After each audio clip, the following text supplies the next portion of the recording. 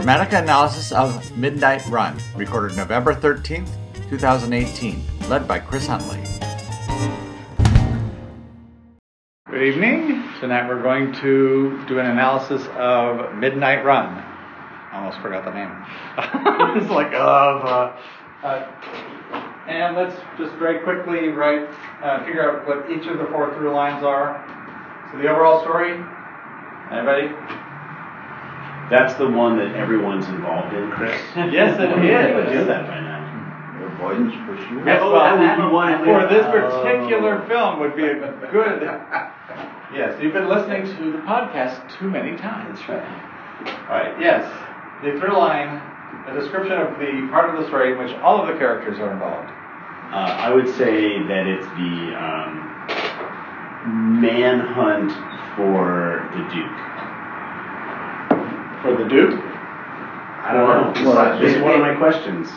Isn't it about getting the Duke from one side? The Duke is the accountant? Yeah. The mob accountant? Yeah. Right. So It's getting the Duke from one side of the country to the other, right? Or capturing. It's capturing him. Well, getting him into custody. or killing him, one or the other. Right. Yeah, everyone's after the mob accountant who jumped bail, Okay. who embezzled from the mobster and jumped bail. Now, is that the goal or is that a requirement? The question I have is the story about the bondsman, bail bonds, the guy who jumped his bail, his bond essentially, and they need to get him back in order to get the money back. Right. Is it that, or is it about the mobster who the FBI is trying to put away, and the accountant is the number one witness? That's my question too, Chris. So That's one. Right. So how would you characterize it? I mean, clearly there is a part of the story that is about bringing the fugitive who skipped bail back to the bond company. Yaphet Kotto, Agent Mosley, says, I've been working this case for a long time. I don't think bringing the mob guy in is actually the heart. They know where he is. What they need is the witness. Right. So Kotto says, I've been working this for 6 years. Don't get in my way with this amateur BS. I'm going to go get him. We don't want to screw this up. So I think the OS is about getting the accountant to testify is too far in the future, but I think it's to bring him in so he can to capture the escaped witness. Yeah. But I just want to be clear that he is not escaped on federal charges. He's escaped on local BS state charges that the FBI does not want him returned to LA County Jail. Well, it's not BS. Well, they've got charges against him as far as the FBI He skipped bail. Right. As far as the FBI is concerned, they don't want him on local charges. Right, but that is so the question is the overall story about, is it about bringing the bail skipper back to the bail bondsman? Is that what the story about? Or is it about taking down the Chicago mobster? It's about bringing the bail jumper back. Okay. I mean, I think that's right. Yeah. Okay. And they set it up right at the beginning of the movie. Right. I know. But I wanted to bring this up because there's some confusion, and you'll notice that the story isn't over once the mobster is taken away. Right. And it doesn't feel like the story's over once the mobster is taken away. But it also doesn't feel to me like the story is over when he lets him walk. Well, we'll get to that. Yeah. That's a separate issue. Okay. Yes, Jim. No, I'm just listening. Your face was saying much more than your mouth. Oh, I'm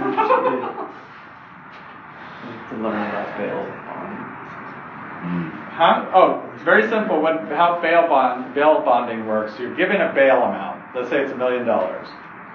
Now, you can either put up $1 million and then you're out on bail, or you can go to a bondsman and put up 1/10 of that amount, and you don't get that back.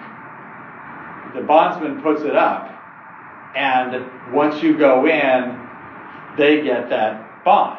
So you put the money up for the bondsman, or they'll put it up for you with some sort of collateral, and then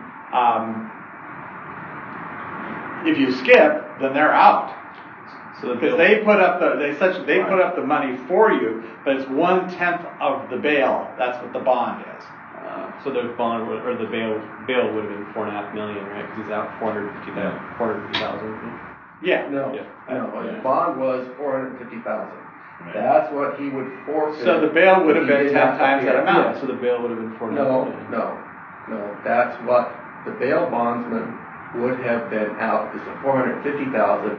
Oh, that's right. He It puts would have up been the amount. paid. He puts up 1/10 of it. Right. But he's responsible for the whole bail.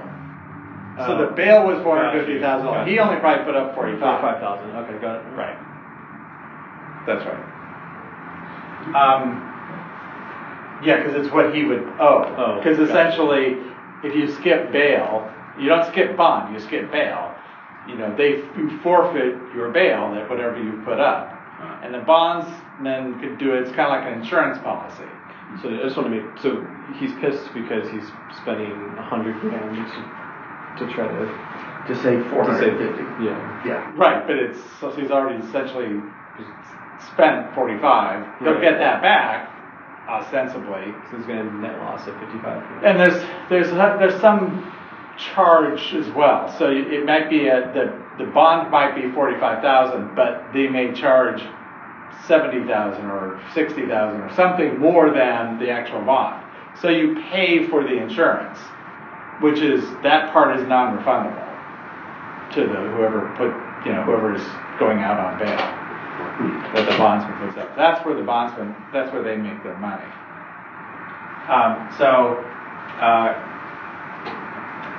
Okay, so we want the bring back mob accountant to LA bond company. Right? That's sort of what they The LA want. County Jail.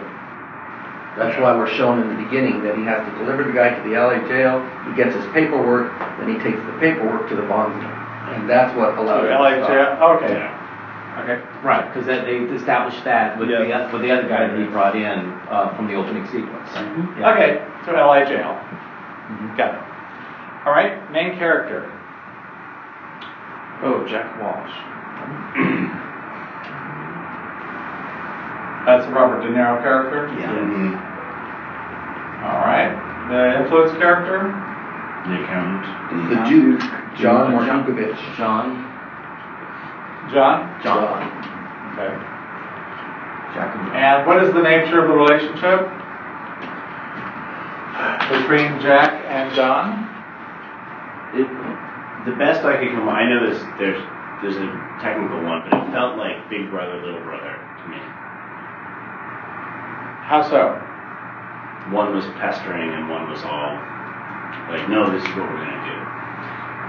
But I guess technically it's, guy with handcuffs and guy in handcuffs. Captor. Is that their relationship or is that their objective role? That's the Yeah, I mean, objective role. there's Right. strangers that become friends, right? they buddies. Yeah, sort of. Yeah, strangers who become buddies, or it's a buddy. It's a buddy picture. But one is sort of the nature of the relationship is something becomes a friendship. Buddies is better than friendship because I think it sort of encompasses a little bit of the brotherly thing and a little bit of the friendship thing and a little bit of the whatever mentorship part. So just put in buddies and explore that further. Okay. I think I read the screenwriter based it on experiences driving with his mom and dad, and just the conversations they would have. Just regular Yeah, absolutely see conversations, that, like, yeah. absolutely like arguing the whole time, but not really. But they both like each other, Right. picking on things. Or again, siblings do the same type thing. Right. Okay. So let's go over to we'll just do it on the screen since we can all see this from here. And go through the main character dynamic questions. So the first one we'll look at, main character resolve, if change or steadfast. Is Jack a change or steadfast character, and why? All right, how do we know? A change because he starts as a man who's sort of is contending with a kind of moral bankruptcy. I mean, we find out it's because he's actually somebody who's really tried to do the right thing, but he's become sort of complacent. And through the story, he starts to take stock of who he is and what he has accomplished, and primarily through the influence of the John character. And how do we know that he's changed? Well, because he lets the guy go at the end, and he's what else? His demeanor has changed, his countenance has changed, and he's become a sort of more open and less sort of disconnected, abrasive human being. And the watch. He gives the watch. He gives the watch. The watch is the big clue, because Right. the watch is his tie to his past, his wife, his family, to the events that transpired that made him lose his career and take out. That jaded him. I think that's the thing. He had been jaded. It's like, That you know what? jaded I'm is just the right I'm word. just not going to care anything about getting the money and opening up my coffee That's shop, right. and I'm not going to care about anything else. And then he starts caring. All right. Does that everybody sound good with that? Okay. And now that would imply that the influence character is a steadfast character. How do we see that John is a steadfast character? And in what way does he, influence him? More I'm asking about the steadfast than the influence, but I mean, he's constantly nagging him to go deal with his family issues. He's constantly telling him like all the ways that he's screwing up. he acts as conscience, and he's basically only, though, when it comes to dealing with him, he's really just focusing everything on Jack.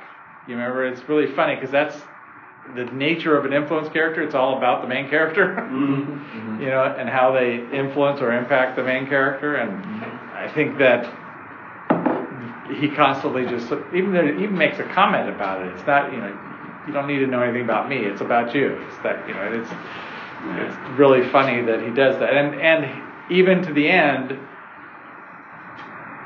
he is not.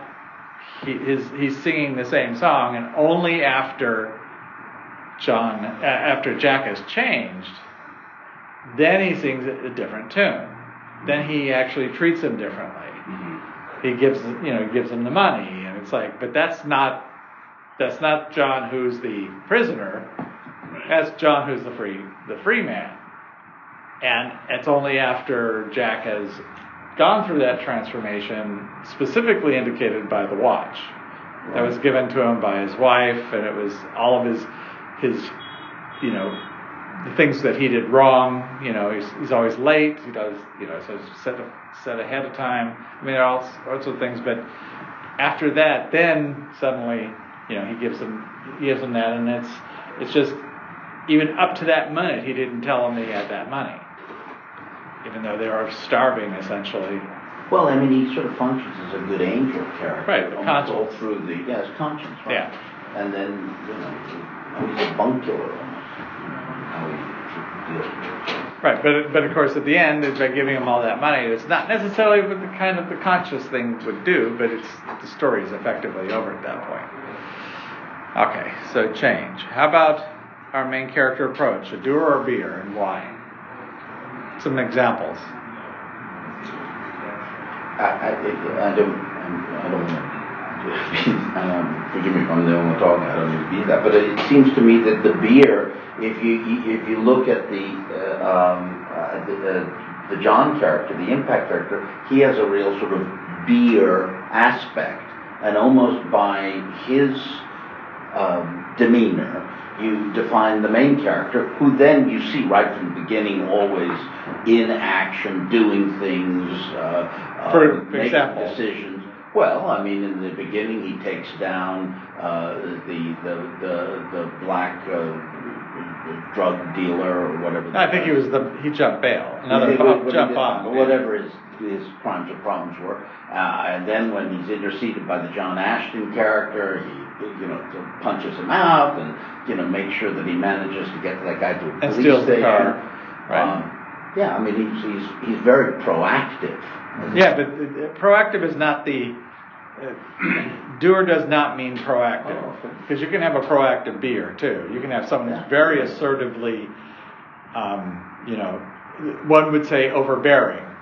That would be someone who might be a beer who's proactive, but he's one who prefers to take action as opposed to change himself. Whereas you do see excellent examples of a proactive beer in John. I don't like planes. Right. His whole thing with the plane. I mean, he got them off the plane because just by being, he didn't do anything. Well, the whole reason he's doing this crappy job that he has now is so that he doesn't have to answer to anybody. Right. So that he's doing it by himself. But remember, the main character approach is personal. No, but he's taken this job because of the personal problems that he has. Okay, but we want to look at examples of it. That's what I'm asking for. You're explaining maybe the reason for that, but this isn't about why he's that way. It's just what is he? That's what this question is really asking. It's important that they put that in there so that it felt very natural. The backstory of why he wants to be that way. It's not really necessary. What we do need to see is, okay, how does he solve problems? He steals the car. Oh look, a lot of this happening. Let's escape. He just. So that's the personal moment that stood out to me, because his thing is, his personal problem is that he is in this job he hates and he wants to get out. And if he just needed to be successful at the job, he could turn the Duke over to the FBI when they're around that shootout period. But he sees the opportunity and he runs and he takes the Duke with him, because what he needs to do is turn him into the bounty hunter or to the bondsman. To the jail. No, he needs to turn him into jail so he can get right. the But money. He doesn't want to give him over to the FBI. He doesn't want to lose the money. Right. And so that struck me as a personal problem. Sort of it tucked into the OS where he had to run. Yeah. He took it with him. And then even the one moment that threw me off was when he was with his daughter. He gets very emotionally struck for the first time. But then even then, the way he kind of breaks out of it, he goes and gives her a hug.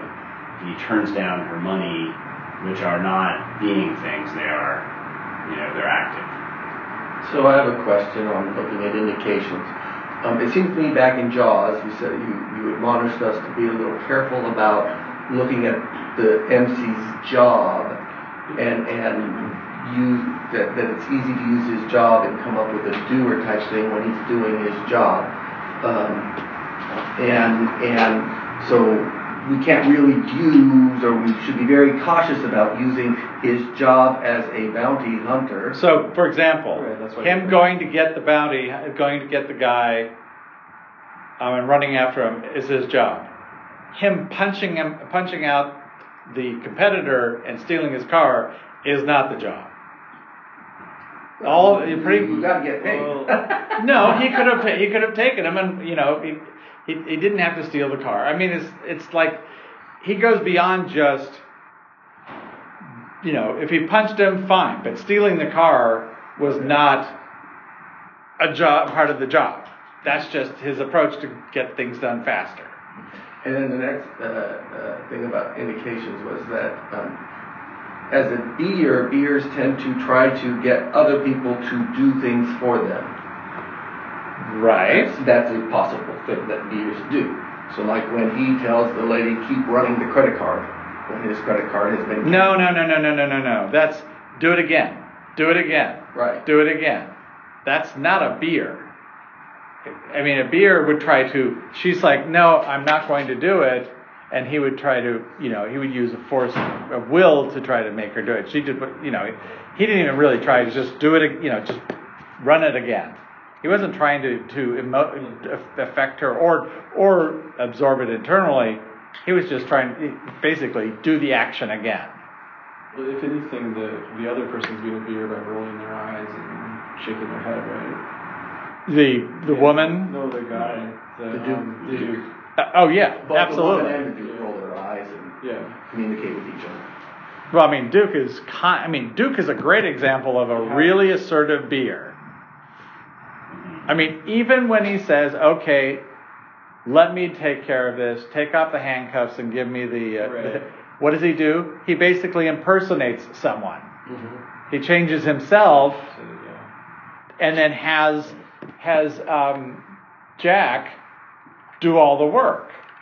Go through the 20s and testing them. He's not doing anything. He's just being. Okay. So you can see Exactly. that. He's play acting. Right. He's right. really good at that. But that's the difference. He's not doing it. He is getting things done through sheer personality as opposed to through physicality. And him getting his money is far more personal. So, as opposed, this is why there's an issue of what the OS is. Because I think the goal in this, story goal that we were discussing, is a lot closer to a main character goal. Mm-hmm. And you know how Melanie has said in the past that sometimes the story goal might be the main character goal and not the overall story goal. This is closer to one of those examples. Whereas I think the overall story goal is really to get the mobster off the street before he kills the witness, the one witness who can put him away. And that part, which is why I don't think that's what the overall story really is, but because if it was, the story would have been over once they handcuffed him. But it didn't end there.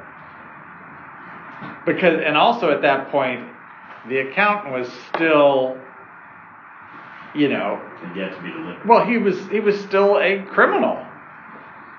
He wasn't just he wasn't just somebody that the FBI wanted. He was a criminal and needed to be in jail.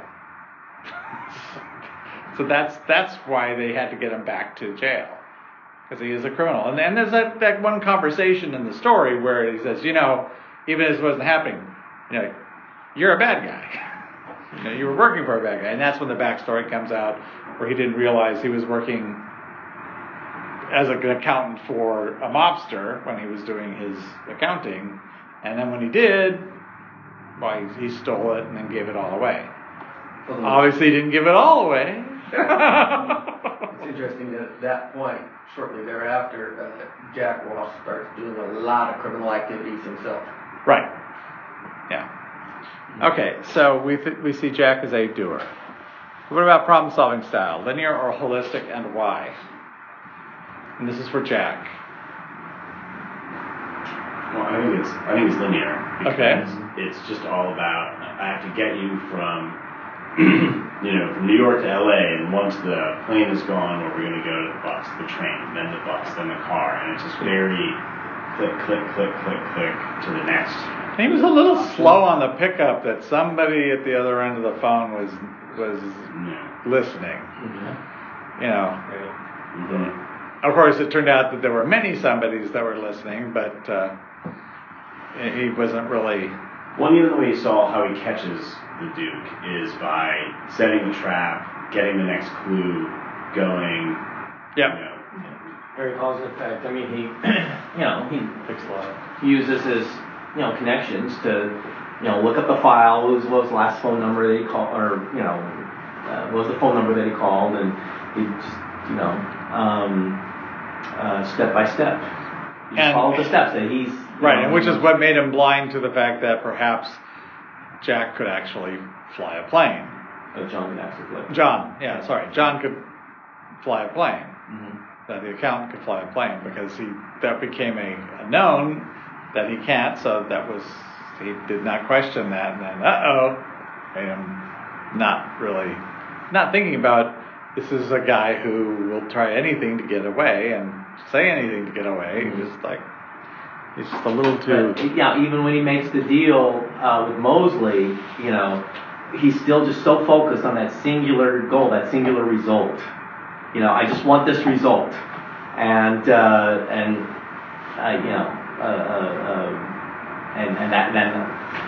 he'll just take every step he can to get there. Right, but it was interesting how effective he generally is at it, because you could see maybe when he was a policeman, he went down for the FBI. Okay, you can get him for this, and you can get him for this, and you can get him for this, and if he goes this, then you can get him for that. And it's like, boy, you would have thought that the FBI would have been sort of onto that, but they weren't. So it really just showed probably a really good detective or policeman he was, mm-hmm. and why he's even more bitter about sort of getting booted for not buying in. Right. Well, even his tracking down of the John character, getting him to that apartment where he runs into the dog, was a series of kind of clever maneuvers. So, we recognized we had a smart guy there. Oh yeah, no, and so quickly. Yeah, really. All right, now let's move on to the plot dynamics. Before you yes. Go, so when you come up with examples for linear, it seems like a lot of them are in the overall story. And switch. Right, because in this case, this is not a choice issue. So your character is going to be doing this everywhere, right? And I think that also when you look at with his daughter and in conversation with his daughter and his wife, it's like, okay, he's looking at it very linearly. He's not looking, He gets jealous, right? Sure, yeah, but it's also like, I'm not going to be able to pay you back, so I don't want to take your money effectively, was what he's saying. I'll take it from my wife. Well, she's offering it or whatever, and I'll do that because her husband's a crook. Essentially, has to be by being in the position he's in, because that was his position, and the only way he could stay there was if he was on the take. So he was even in those. He's very linear about what he'll do, and just his approach to trying to keep John in line. Mm-hmm. And you definitely in all of these, the more you can in analysis, the more you can look to the different parts of the story and see the consistency. That's with the dynamics, they're going to be consistent from beginning to end. So you definitely want to look to that. Does that answer your question? Yeah, just so the linear problem solving style shows up in all 4 through lines if the main character has it, right? Well, he is a character who has objective and subjective functions and perspectives that will be consistent, because you can't have one character that shows both linear and holistic problem-solving styles. It's very confusing. It's going to look like 2 people. So yeah, that player would act linearly in both instances. But you won't really be looking at it as linear in the overall story. You'll be looking at it either, he uses linear logic or linear feeling. He's looking at things very directly, cause effect, trying to look at things like that, as opposed to looking at relationships between things that are finding balance, a holistic way of looking at it. All right, plot driver. Let's go with that one. So yes. It's a decision. For sure. He decides to take the case in the beginning. Yep. The midpoint is when the Duke decides to pull him out of the water after that deliberation. The end is the decision to let him go. Okay. I think the second one would be the decision to see his family, but I'm not clear on that one. So I have the second one being the competitor decides to take the case for $25K. That makes more sense. And I have it as Eddie decides to bring in a competitor. Yeah, either one of those are yeah. Well, Eddie, although Eddie doesn't really consider it much, but the competitor actually considers it, right? That's right. But that's also an action, like hiring that guy. Hiring. That's what I'm saying. Is an action. That's what I'm saying. Right? Yeah. Oh, But the competitor actually decides. Yeah, exactly. I don't know what the fourth one would be. The fourth one I had is the fourth one's great because it's the FBI. The FBI makes the decision to go deal. with the deal. Yeah. yeah. Is it that? That's basically the turn into Las Vegas. Yeah. Okay, I thought that was much later, but alright, makes sense. So all of Las Vegas is part of the last act. Yeah. Okay. Anybody have issue with that? All right. All right. How about the limit? Do we have a time lock or an option lock, and how do we know? Time lock. Time lock. Jim speaks. This is my first one. I think it's midnight, right? Was it Friday? Midnight Friday, 5 days. Yeah. Okay. Well, Thank you. here's my question. If the OS this gets back to I feel like there's a bigger discussion here about that. The story goal being the MC goal. I feel like there's a slightly larger discussion to have there. Because if it's just about getting the mobster off the street and having the witness, that doesn't matter about when he brings him in. Right, but that's why the story didn't end. Yeah, that's right. No, But that's not the lock. but the story wouldn't end until either way, the story wouldn't end until the witness was actually in custody. Either way. No. Because the mobster's not off the street until they have because they have other crimes? Other crimes, yeah, that's the whole. Yes, that Right. That was him explaining the whole thing about you get him for this and this and this, and then you can also the interstate. They technically don't need Roden anymore. No, he's no longer for the FBI. Right, He's for the still FBI. needed because For the bonds. And he's like almost like playing the game against himself, right? Because at the end he's like, "Oh yeah, Okay. I made it." But this gets to my point anyway. If it's just about, so you're saying that the story goal is the main character goal. No, I'm saying this is one of those ones where it looks like it's the main character. If the story It is goal, the overall story goal. That's what is? This.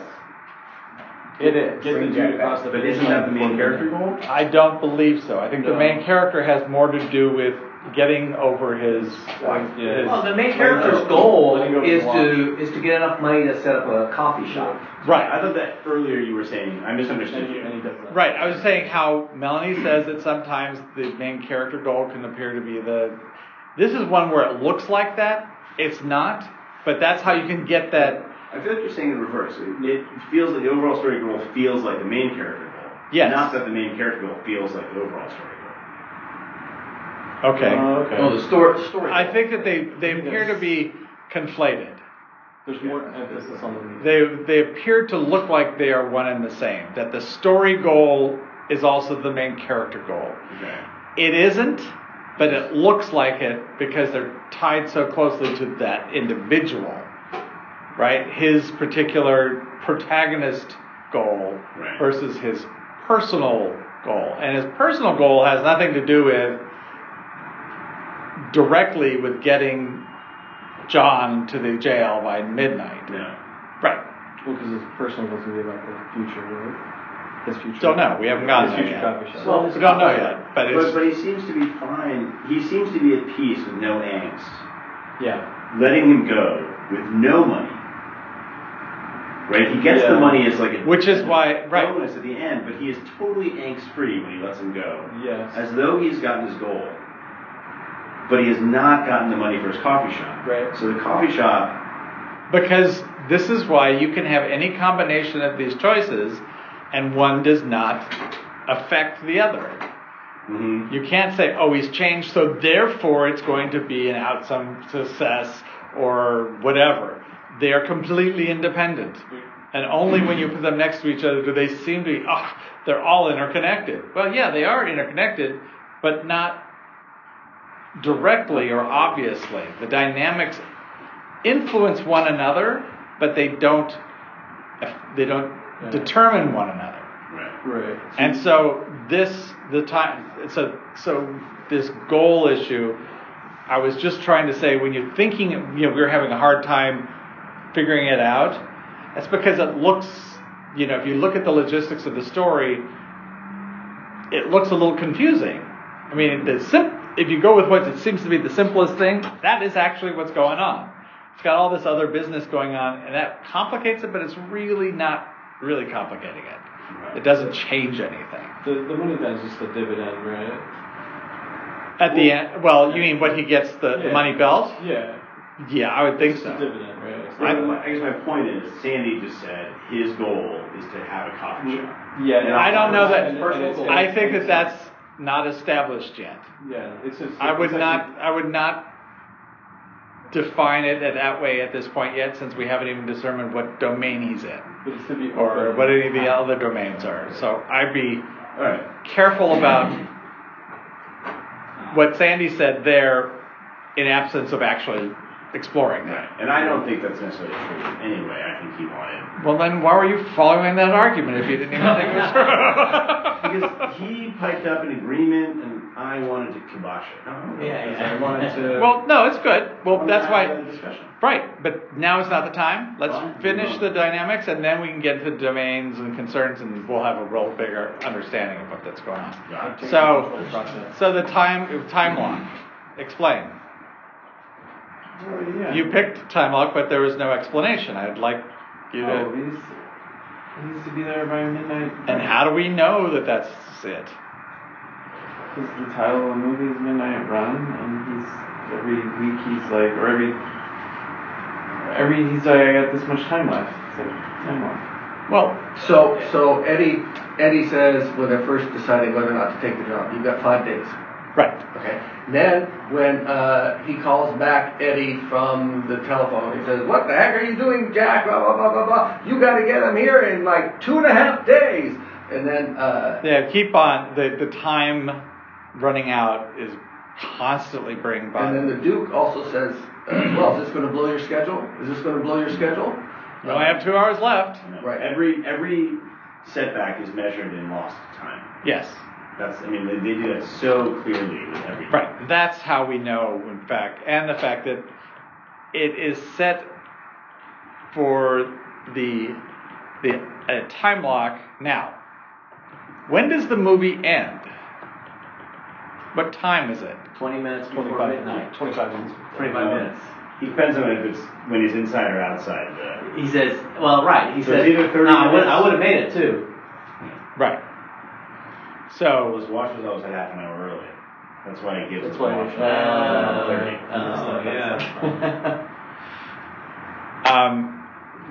Well, actually, it was really funny. The one thing I was expecting that they didn't do. I was expecting for the little payoff that John would have changed the watch Okay. to set it off so that he would have actually gotten there too late because he was going based on The half hour. yeah. I thought that was, but because the way it ended, you don't want to do that. But it is definitely a time lock. It seems. That's why I think, and I'll explain. So it has to do with this next one. Is it a success or failure story? Failure. Yeah. Right. And that's why you can abort it early if it's basically, if you're saying, okay, I'm going to give up the goal so that my limit is still there and I could have won, but I'm not going to, and therefore it's going to be a failure. So that's why it can sort of early termination is acceptable, because normally that doesn't work. And normally it has to come to Because remember the whole idea of the limit is to bring the climax, which is why the end seems to sort of climax early, and then you get there, and then it just is sort of this quiet main character stuff.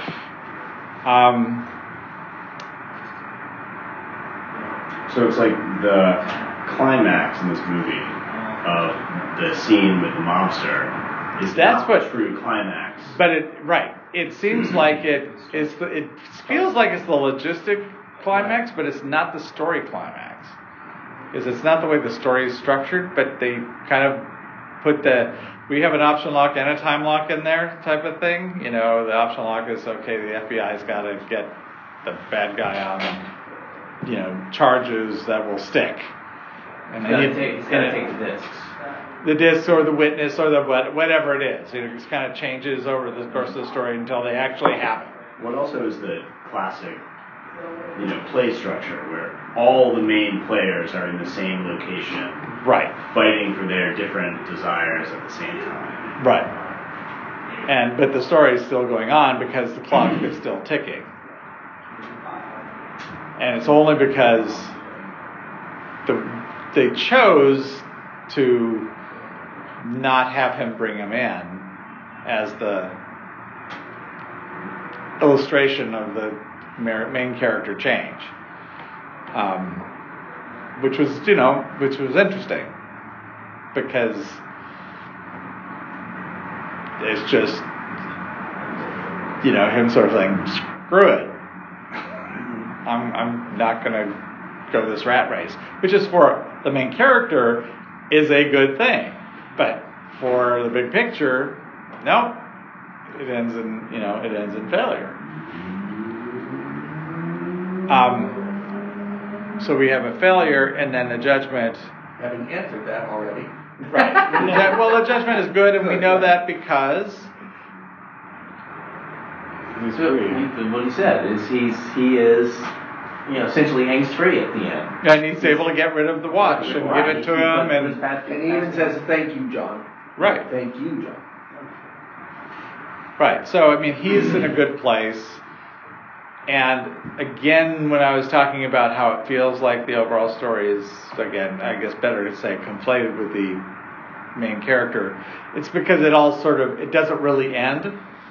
It just sort of, the story it wraps up, but it doesn't have he's still at large. Mm-hmm. So you could easily have had a sequel because, but of course the bounty would have, been forfeited. Yeah, been forfeited. The bond would have been forfeited. But it would have been about will the mobsters murder him before the trial, or whatever. Yeah. I mean, it could be anything. But he's still on the lam. He's still a fugitive. John is, not Jack.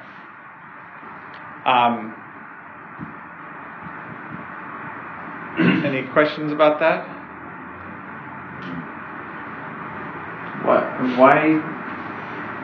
Why couldn't it have not been a success if he gets there before 12 o'clock? Maybe that's not what you were saying. Well, the story doesn't end, and so it's a failure because he gives up, because the protagonist throws in the towel. Okay. The protagonist basically says, I surrender. It's like the opposite of where the antagonist gets killed, so that way you know that, okay, if the antagonist is killed, then we probably got a success story. And where the protagonist says, I got all this way, and now I don't want it no more, and I just give up. Right. And the clock, it's pretty much run down. He knows that he could have done it. So personally, it seemed like, okay, I have control of my life. I could have done it if I wanted to, but I don't need to do it anymore because I'm not the same person I was at the beginning of the story.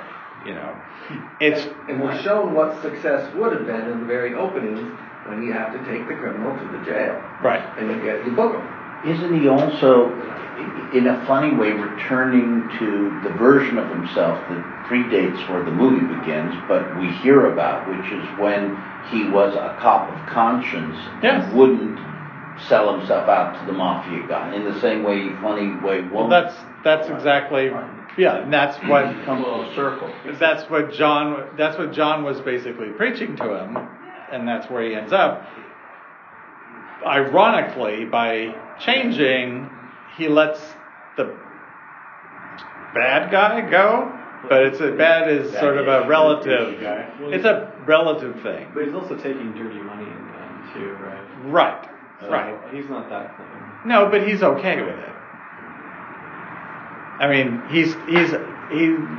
this is, yeah, it is dirty money, and it's why this ending is a little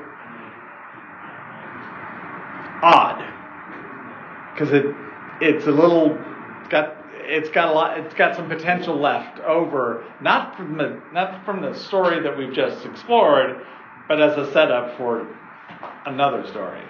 Because you could easily see him getting caught with that other money, and they use that against him to try to get him again. And I feel like the morality choice for him is like really confined to is he on the take or not, and then but other than that, he's allowed to. Right. Well, again, that story's over. Yeah. There's also a thing too. They don't hide at all that the reason he's in this job is because Sereno screwed him over, and all he really wanted to do is put Sereno away. Yeah. So once he sort of that's the wound he's got to patch over, and once he gets him arrested, he even says, "I've been waiting 10 years to say this. You're under arrest," and it's like he's done at that point. Like that's the thing that's the inequity. Well, that's the professional inequity. Right, but I think I don't know if it's the profession, because it also ruined his marriage. But he hadn't given up on the marriage yet until the last scene. Right, but I think that's part of it. Absolutely. All, yeah, that's all part of his thread, his through line. Yeah, that's all.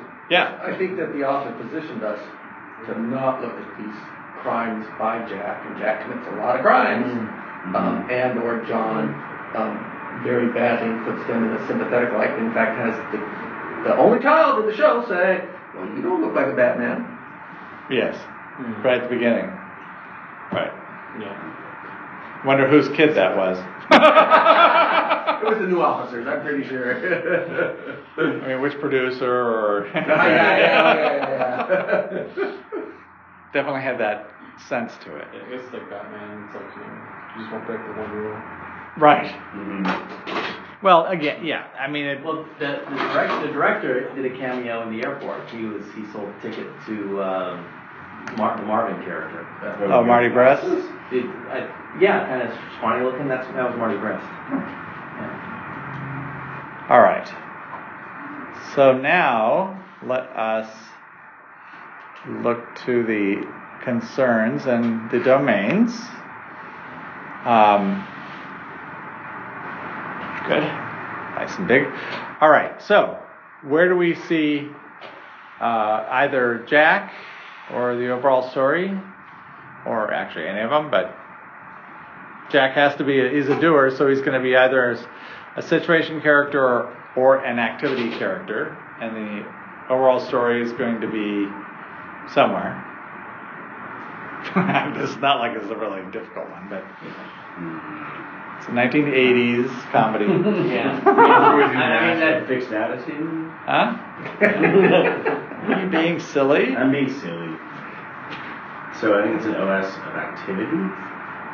And Jack is in a situation. He's in a situation, and I mean, the concerns are really, front and center here. It's, he's planning for his future in order to put behind his past, and those are the two big things for him. And the job is all about right now is the present, the job he's on, and how things are going. Sure. Yeah. But the big things for him personally are his future and his past. And I think the other through line that's really, really clear is the relationship. Yeah. Because John is manipulating Jack like there's no tomorrow. Right. I mean, just. I mean, all the time. It would be tempting to put John, solo and under manipulation, but when you think about it, he does have a pretty fixed attitude of, I am not gonna let myself get killed or caught, In something like this, how do you separate out influence character from relationship story? Because he's very much. Well, because you see that.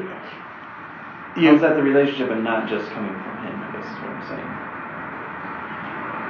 Because when we look at, I don't know that we know an awful lot about John, except when he's espousing a point of view that it's sort of his conscious. This is the kind of when he's sort of talking straight to Jack. That seems like that's an influence character, not when he's manipulating him. That when he's manipulating him because he's basically, in handcuffs and he's being taken to go back to jail, that's when the manipulation happens, because he's trying to drag it out as long as he possibly can or prevent it or whatever. The buddy part is where the manipulation is going on.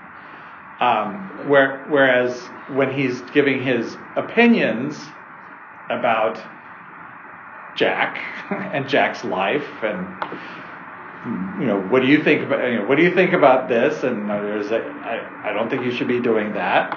That's not really, those are actually really constructive. They're not manipulative. They're really influence character stuff. Right, but if I were your accountant, I wouldn't start a restaurant. It's very, to me, that's a guy living by rules. Right. Very fixed attitude stuff. That's not manipulating the relationship. That's just, is my opinion. No, the relationship is when you look at the two of them where he's trying to get him, he's trying to, It's 13%. Work with me while he's on the plane. That whole thing is, that's the manipulation stuff, as well as activity. You get those two really, the logistics and the relationship, emotional part of it that bounces back and forth. The manipulation of getting Jack to take off the handcuffs and give him the badge and let him play the role of the FBI while he's sort of the minion. That was definitely the relationship part. Mm-hmm. But it wasn't a thing that was trying to directly influence Jack or challenge Jack's personal issues. It was really much more something that was countering the objective problems they were running into in the overall story. We need food. We need money to eat. Clearly, retrospectively, John had it all along, but he wasn't about to let him know that. Everybody seem okay with that assignment? I don't mind the assignment, but for further explanation of manipulation as a relationship, are there examples where we see more of Jack being involved in dysfunctional thinking or the manipulation, so that in this relationship, if you want to look at the relationship as an entity, we should have both of these parties involved in it and not just one receiving all the manipulation. Well, I think you have, sure, you have it at the beginning. Well, there's the you lied to me first, you lied to me first argument, which is both of them, right? There's De Niro saying, I promise, promise you'll let me go. I promise I'll let you go. That's the other direction. Right. And the thing is, it's a dance. So it's not, you may have someone who leads most of the time and someone who follows most of the time, but the steps can change and you can swap leads, although very often, sometimes that doesn't happen. The next question that I have on the relationships storyline is that is it so between the two parties they form a relationship and they do their dance, but can we also look for proof of the relationship in how the outside world looks at we? Not really. Okay. That's not see, the we is the inside view of the group, and the they is the outside view of the group. Okay. And so, you can have, how you express it can be done in any way you want. So sure, you could have someone commenting on the two of them. I didn't see anything like that in this movie, but I could easily have seen one of the mobsters or the other fugitive retriever commenting on, boy, you two are getting really buddy or whatever, that easily could have been thrown in. I think they didn't want to do that because I think that would have made it too easy. It would have brought it too much attention to us, to our attention, to be objective about what's going on. Whereas by not doing that, then it doesn't make the manipulation quite as obvious. And I think that was one of the things that Chris, you were mentioning before we started that you had a problem with, is that the John character, the accountant character, just seemed to be too not square. He just seemed to be phony. Well, it seemed that in service of the plot, he had to become sort of strangely sort of passive, given that this need is to survive. And it, that was the only weakness I saw. But I'd say the one place that as an influence character, he played that, embodied that. I agree. But I don't think in the relationship. In the relationship, I think he was far more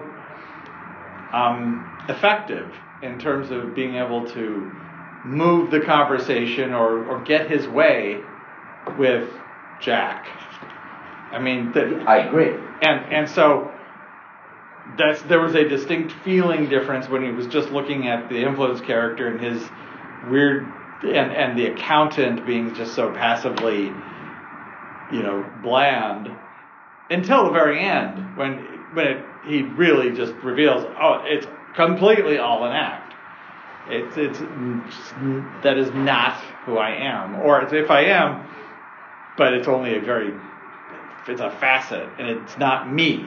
It's me as a way to influence you.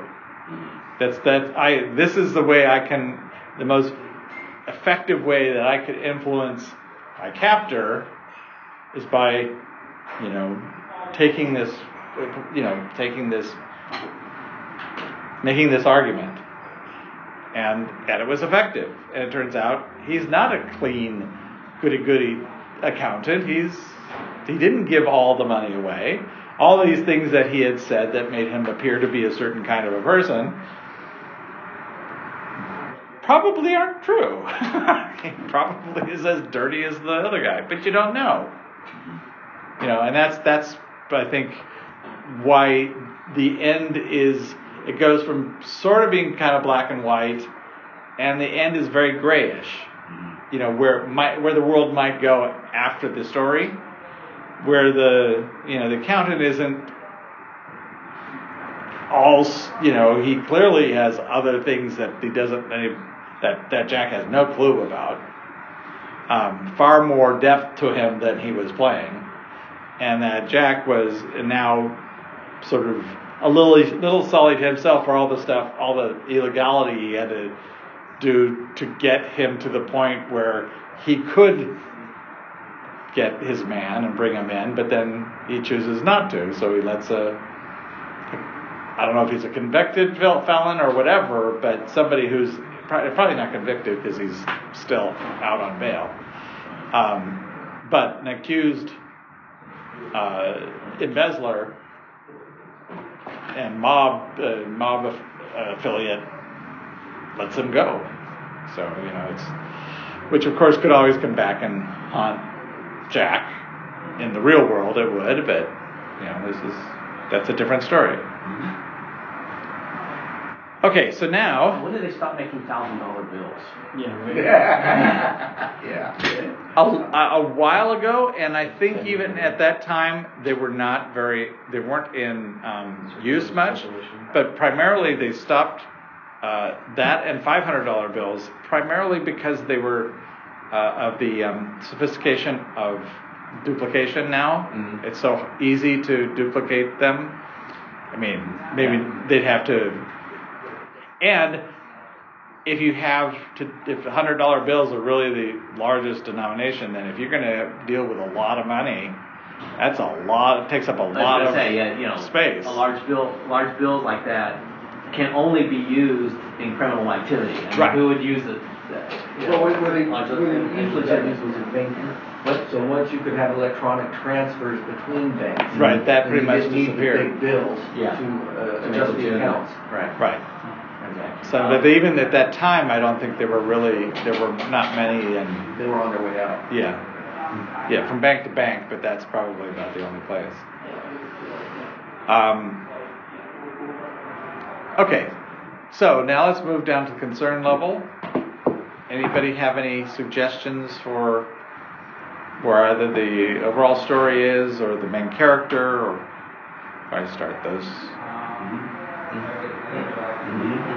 Well, then everyone seems to want to get their hands on somebody. So the OS to me is just obtaining from everyone's perspective. Everyone wants the mobster, the bail jumper, the money. Even the respect. The one guy is like, hey, don't forget me. Like he's just after a little something too. There's a lot of, and the mobsters want to kill the guy. So right. That's loss. Yeah. Active loss. So that would put the main character concerned about the future. Mm-hmm. And then the phobic. And so, Sandy? Well, the thing I like the most is for the impact character. Under innermost desires, closure and denial. I mean Talk about it. That is so much of how he is personally impacting Jack. Yeah, the arguments he's making to Jack. Yeah, it's so much about closure and denial. But what about the future for the main character? Well, again, he's trying to leave his past. I hope that the past becomes the benchmark because that's he needs to leave his past behind so he can move forward into the future. But he is his personal goal is to get out of his job and to make a new future for himself. And that's what he needs to do, and that's where his motivation lies. Then what about the relationship concern of changing one's nature? Well, the relationship certainly, the relationship itself changes a great deal from beginning to end. And, we kept talking about, what was it exactly? Are they captive? Well, yes, but are they buddies? Well, not really, but they kind of become buddies. And, and by the end they become friends. So that definitely describes the relationship. Well, and at the end, the relationship's over. It has changed. It's dead. No, it's not. The relationship isn't over. They may split, but that doesn't necessarily remove the relationship. They're going to see each other in the next life. Yeah, the next That's life. what they say. Mm-hmm. Because they know that they really can't see each other again without lots of problems. Right. I have a question with regards to main character future. Would it be okay to talk about, even though it's not part of his personal goal, but he's always concerned about how things are going to end. I've come this far, I've got to get to Los Angeles. And is for like 3/4 or yeah, but that's the future. That's right, and so that's okay to use those, even though really that's part of the OS story. It's the OS story. Well, but future for him, I think it's a lot better if you limit it to looking at the coffee shop thing. I mean, where do I want to get I want to get out of this business so that I can just get into a normal life. Mm-hmm. That's my future is that my goal in the future is to be away from all this stuff and someplace quiet and implicitly meet another woman, that he can fall in love with and marry implicitly. That's not mentioned, but it's. I think you're implying way too much. Well, I don't think that's there. Inferring that. Yeah. So with the concern of future, because I think that the coffee shop is only mentioned like maybe 3 or 4 times. Which is enough. Which is enough. Okay, that's what I'm okay. Once an act is pretty much all you need. Okay. But he's desperate to get that money to I get agree. paid. But and the money represents getting out of this business. Right. He wasn't that desperate though, because the Duke offered to pay him off. No, but he has his moral code. Yeah, and that would be. Also, the Duke, the Duke is connected to the mob, and the mob is the reason he lost his job. And doing anything that's going to be directly tied to benefiting. And that relates to the thematic issues underneath that, choice and delay and openness and preconception. So, yeah, all that's in play, but on a more thematic level. But it's interesting that happens quite early in the film, and then it's not dealt with. It disappears as an option, whereas it could reemerge again. If Duke has the money in the beginning, he's got the money at the end to pay the sort of ransom to get him out of being turned into the bondsman. And it seems they avoid that so that you can have this ending at the end. That doesn't. That disappears as a solution. He says it halfway through the movie when they boarded the freight train. I can pay you. That's the first time De Niro. Isn't it in the car? Aren't they in the car? Jack. I thought it was in the apartment in New York. Well, that's the first time. Yeah, the first time. But he says, "I won't." The Duke accuses him of just being about the money. And on the freight train, he says, "I wish you'd stop saying that." Yeah. Because I turned down $1 million. Right. That's where he references the mob offering $1 million. Is that also evidence of him being linear too? That he has that moral code and won't cross that? No. Because there's nothing linear about that at all. Because from a linear point of view, if he's trying to personally achieve something, getting the money might achieve that. But I think that's where you get the thematics, and it's like I don't want any. I want it on my own terms. I don't want, because that's what I got screwed for. I wanted to be honest and do everything on my own terms, and I lost everything. So now that I have control of my life, I want it on my own terms. I want to do it fair and square. I don't want to, and my job is bring this guy into the jail. That's my job. I have a contract. So I think that's why he's sort of set himself up, tied it up nicely, so that he doesn't have to worry about it. And it's a significant amount of money, enough that that's clean money, that he can do it without having to worry about it, as opposed to all the others come with strings. We're dealing with dirty money, which he doesn't want to do. And that's kind of when you get to the end, the importance of it not coming before he's made that decision, and not come before the story is over completely, before that little bump happens, the little payola. But it's already done. He's let him go, and he's let go of his past. He disappears before he. And he kind of actually, I think he sort of lets go of his future, or embraces his future without conditions, whatever you want to say it. He's sort of okay with wherever the future's going to take him at that point. Because he's not going to get the money, as far as he's concerned, and he's fine with that. It's like, okay, I'm out of the biz. Okay, so Still a concern, even if it takes a different turn. well, the story's over, so and he's changed, and the story form is over, so it's no longer a concern. I mean, by definition, it's no longer a concern.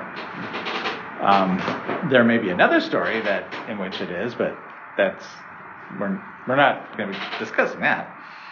All right. So now let's go into the thematics. So if we're looking at the future for the main character, we have openness, preconception, delay, and choice. Good. The benchmark is the past. Good. That's what I wanted. And that's very good. And the four warnings. So you have the bad guy. Yeah. The bad guy. Because that really comes up right at the confrontation between him and Serrano. Yeah. So that's quite nice. Dividends of the future. So you've got the money and his future is set. Maybe. Again, the story is sort of over, but the money could sort of fit that, even though it's... Well, the dividends applies to the overall story more. Yeah, Well, that's right. That's true. But the mob's just put away. And ostensibly, the accountant's no longer being hunted because they don't need him as a witness, so his value is not as great. So not everybody's hunting him. Or, so he it's potentially it's a brighter future. Right. So we have openness, delay, preconception, choice. Do any of them or any pair of them stand out more so than the others for the main character? No? Okay. So let's go over and look at our overall story. Wait, maybe preconception. Okay. Well, let's look at the overall story. We've got approach, attitude, and self-interest and morality as the issues for the overall story. Well, I do think self-interest versus morality. Choosing between the two pairs, that's the one that stands out. Yeah. Self-interest and morality. As I said, this is kind of a boringly classic 1980s story form. But very well done. What? You just asked if I was still awake. Oh, yeah. It's like, it's such a mamby-pamby. So let's look down at the elements then. Does everybody agree more or less that self-interest morality? Okay, fine. So we don't need to discuss that. All right, so now we've got in self-interest, we have pursue, avoid, control, and uncontrolled. And in morality, we have faith, disbelief, conscience, and temptation. Remember, we're in the overall story on this one. I think there's a lot of temptation. Take the money. Right. Take the money. Conscience is a little bit of, hey, just let the FBI, let us have it, because we've been working on it for a long time. Pursuit and avoid are like jumping off the page. Yeah. Well, pursue, avoid, control, uncontrolled. Even control, uncontrolled. I think basically, do you think uncontrolled is free? Yeah. The problem is, I agree. I think conscience and temptation belongs more in the subject of story. Right. I just don't see where faith and disbelief apply to the overall. No. It's in the counterpoint. No, it's the point or the counterpoint? Yeah, no, it is. It is in the counterpoint, right? Yeah. In the thematic counterpoint. Mm-hmm. But yeah, I think, is this kind of getting down to the really boring, most boring of story forms. So is the problem pursue, avoid, control, or uncontrolled? So which pair is the problem solution and which is the symptom and direction? Where do we see the most? So is it control is the problem, pursue is a problem, avoidance is a problem, uncontrolled is a problem? Or which one seems like it's a problem? One's a problem, Which one seems like the problem? See, I would go maybe uncontrolled or avoid, but one's the symptom and one's the problem. Right. So which one seems to be the problem, but it actually isn't? Avoid as everyone sees avoidance as a symptom, and the response is to pursue, and that leaves the other two as whatever they come up with. Well, if oh, that's interesting. You're saying it's free in the end. So right? uncontrolled. Is the solution. This is the overall story, and it's a failure story, which would mean uncontrolled would be either the problem or the symptom. I guess it would be the problem, because you've got, here is a witness who is not in jail. He's out running around free, and that's what the problem is. Now, it's so funny because I was thinking about the main character thing, and I was wondering if his was, I'm tired of my life being controlled by Serrano, which is why he's in this job and why he has this specific job. This is all but Serrano's. But it's the fact that he was not in control of his own life. Well, that's a good question, because you're right. He would not go on the payroll. But then he tried, but he took this job to control his life. I took this job so I would control my life. So he has a problem with, He would have a problem with control. Keeping in mind that his problem is internal. Right. So, well, let's look at Jack. That would be, though? That might be his symptom, but his response is to control. I have this job to control. Well, let's just look. Okay, so we have control, uncontrolled, help, and hinder. There's so much help, and there's so much hinder in the story. It's got to fall somewhere. Or control, pursue, avoid, support, oppose.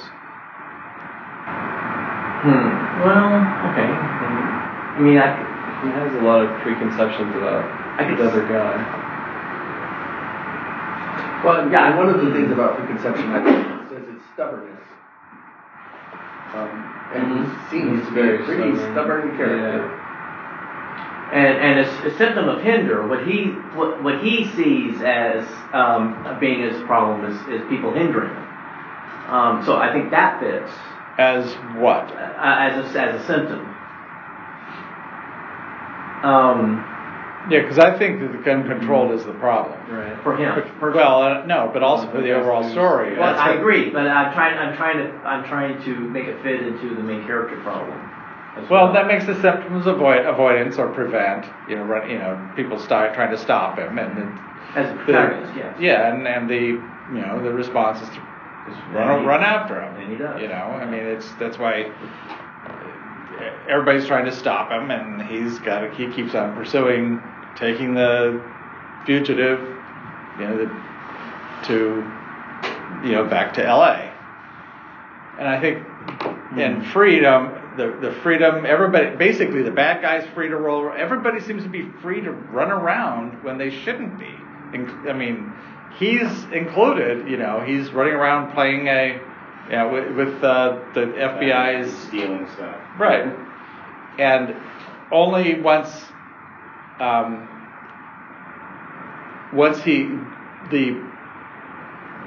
guy is brought back. The accountant is brought back and put in prison and control, will it be ended success? Well, it's a failure story, so that never happens.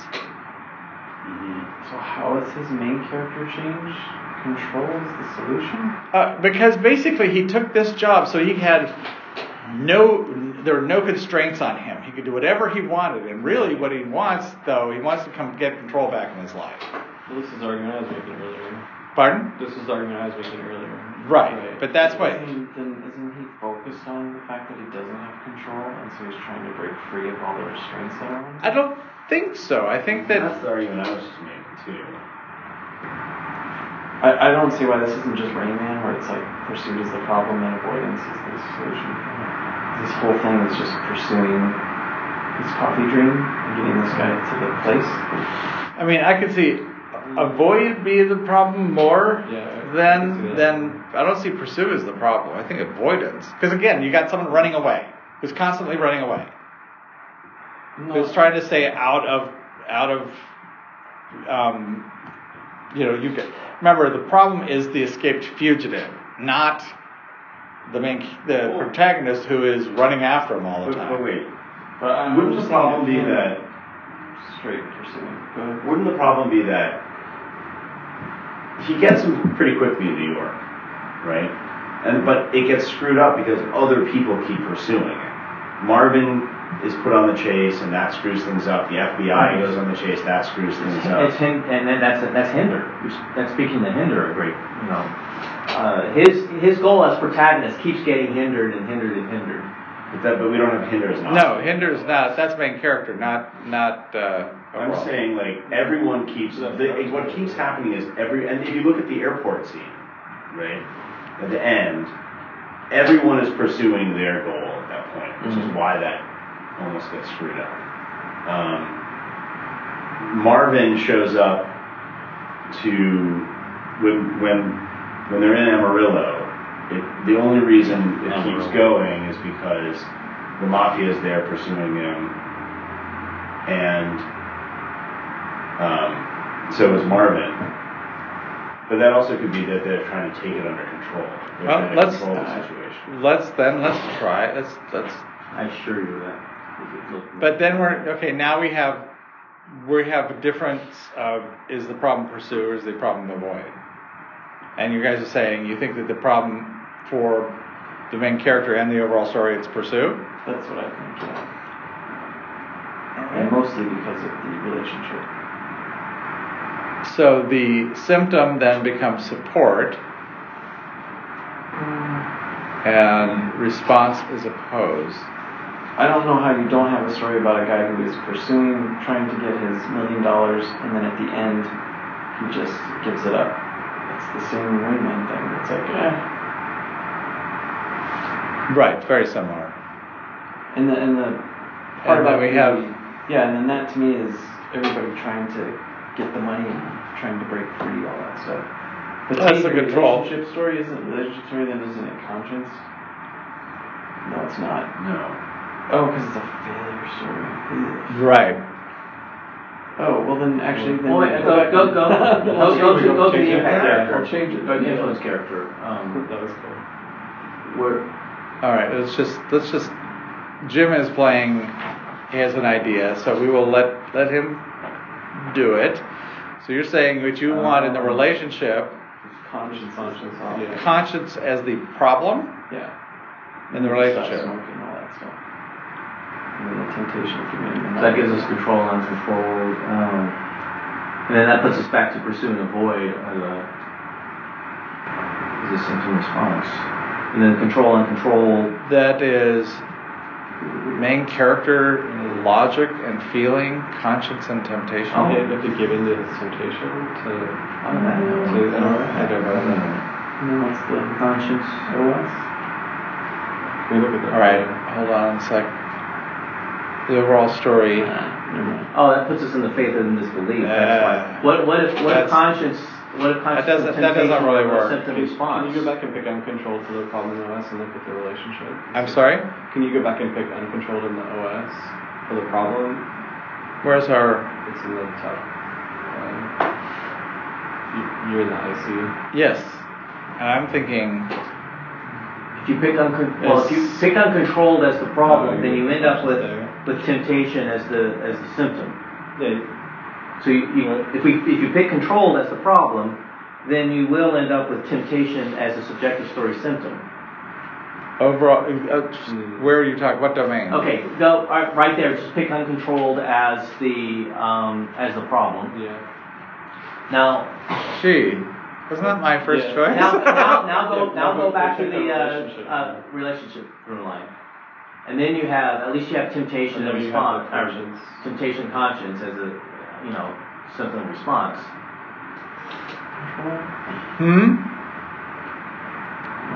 I don't see control for him, but then we have denial as the IC issue. Okay. Then you have Okay, consider, reconsider. That's interesting. Pursue and avoid. Yeah.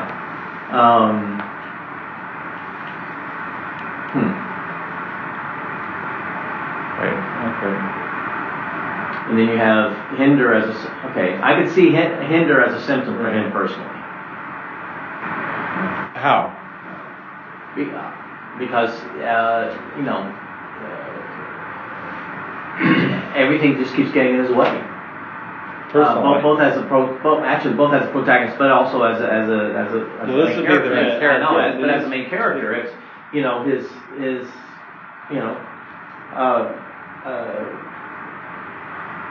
Well, there's all the crap that happened in his past. Yeah. That's hindering him, and then he goes over to his ex-family to get help. Right. And it's kind of light through the whole story, right? Anyway.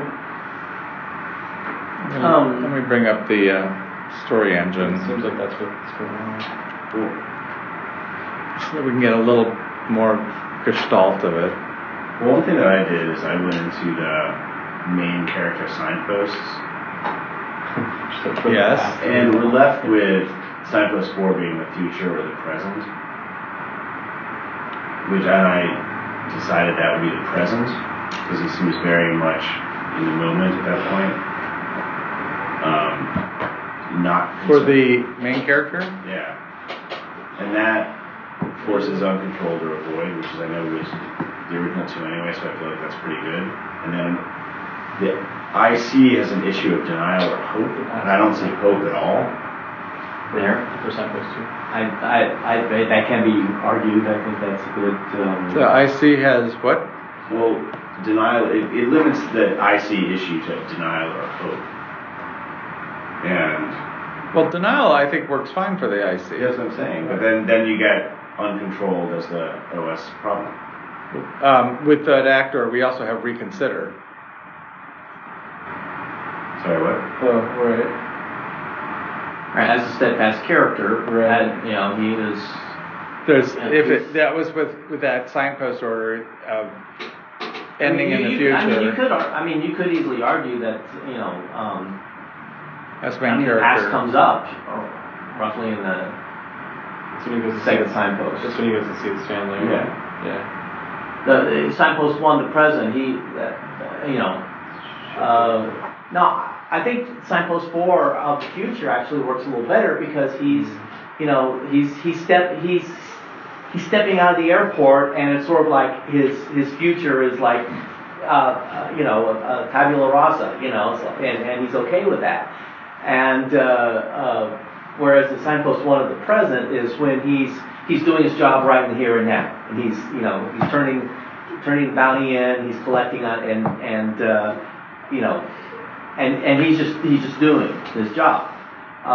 But when the money comes up, the offer comes up, then he can't resist. Then that speaks to his concern, where it's like, oh, okay, with $100,000, I can create a new future for myself.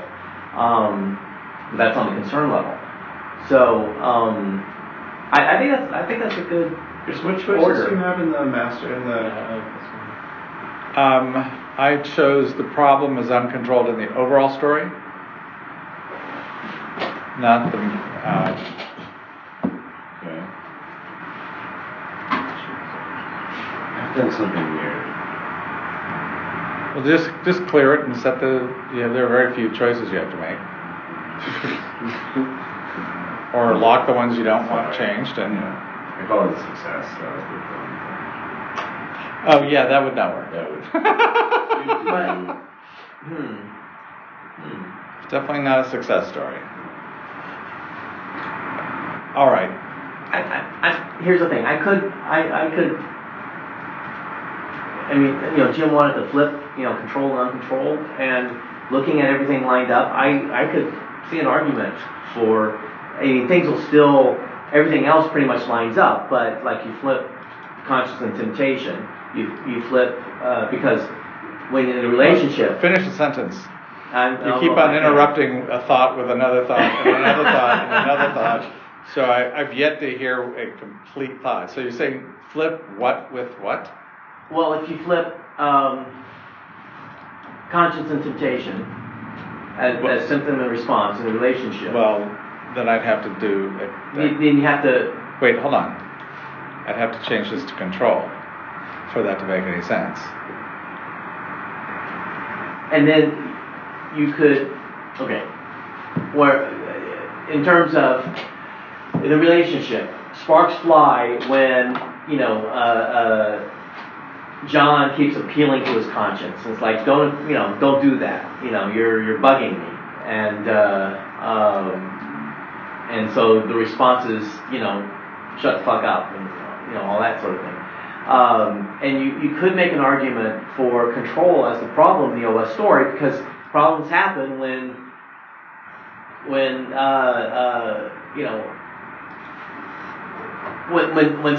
something is trying to be controlled that shouldn't be controlled.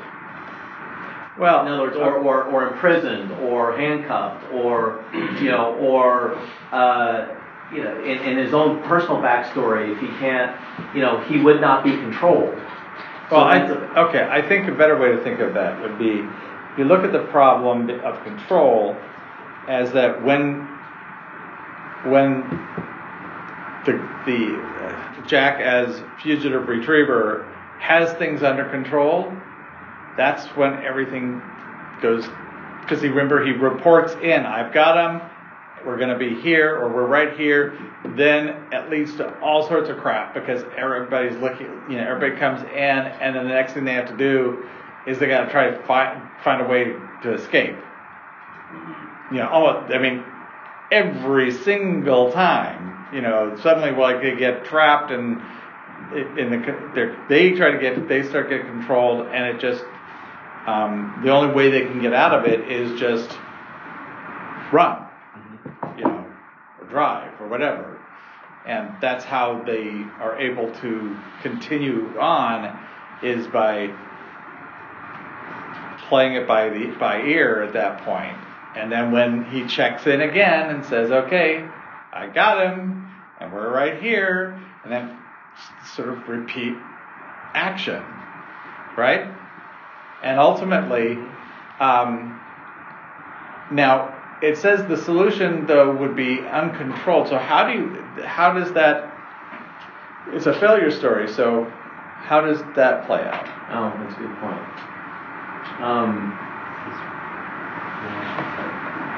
I don't think this works. The argument I just made it was essentially going by what it looks like as opposed to what it really is. Because I think it's really, the problem is it appears like it's controlled, but it's not. Because there is no control happening. He has them in captivity, but everybody knows about it, which means it's out of control. Right. And then only when he then is able to take him and control him by himself again, does it really calm down. I think that works better. Now, the persona void worked fine too. We were doing this for the conscience and temptation, and I'm not certain that. There's a good argument in the relationship through line, because it does come up a lot, but he seems to be talking more conscience, and it seems more like the influence character through line rather than the main character through line, to me, because it doesn't look like he was manipulating him. He was, in other words, he was legitimately appealing to his conscience, right, as opposed to playing a role there. Right. That's what it seemed like to me. In which case, it may not be, conscience may not be one of the structure. It may just be how he's written, or his character, his overall story character, might be just emphasized. Well, still, it becomes, either way, whether we go control or uncontrolled is the OS problem. But temptation are going to show up in the relationship stories, just whether or not it's a symptom or response.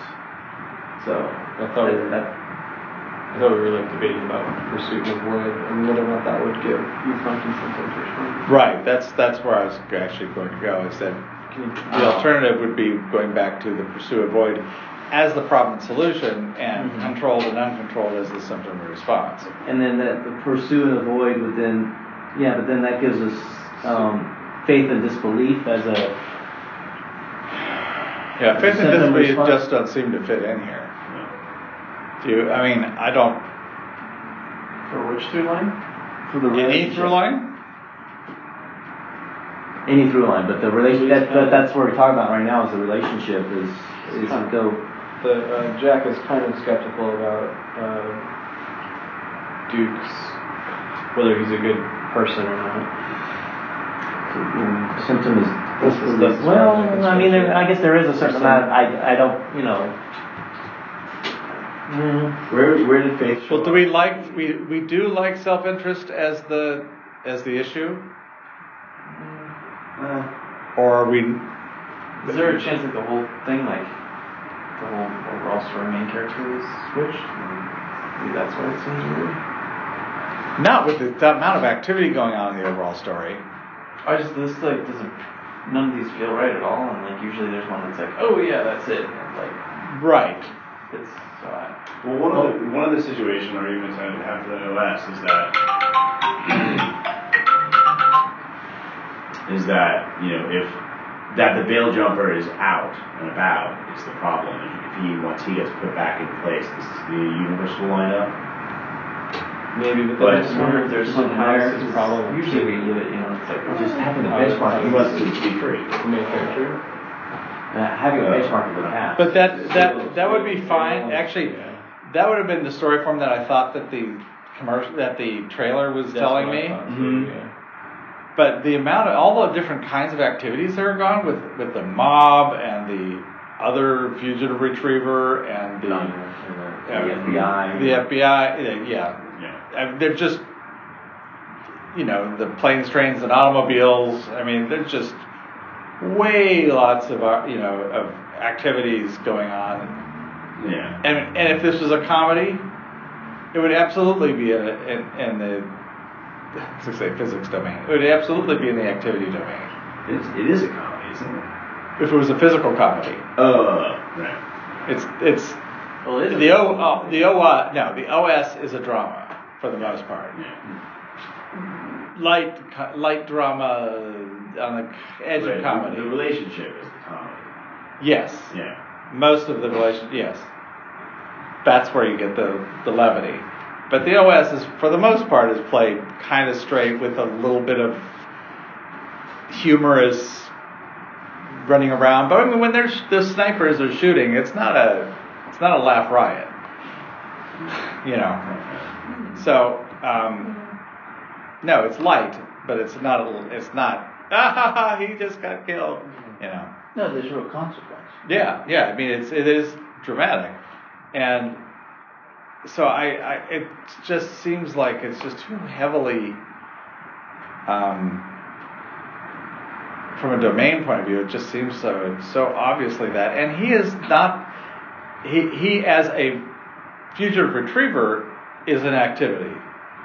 Him personally, he's kind of stuck in the past. He's stuck with his history, and he's trying to get out of it by securing his future. I mean, that's a really simple description that you could just see it right in the movie without. No, but it's like constantly looking at his watch is he is judging everything by how much he looks at his watch. Yeah, because you have a time limit. No, but like he's looking at his watch because in his main character thing, this is a representative of holding on to his past. Yeah. Which is why it's got to be the benchmark.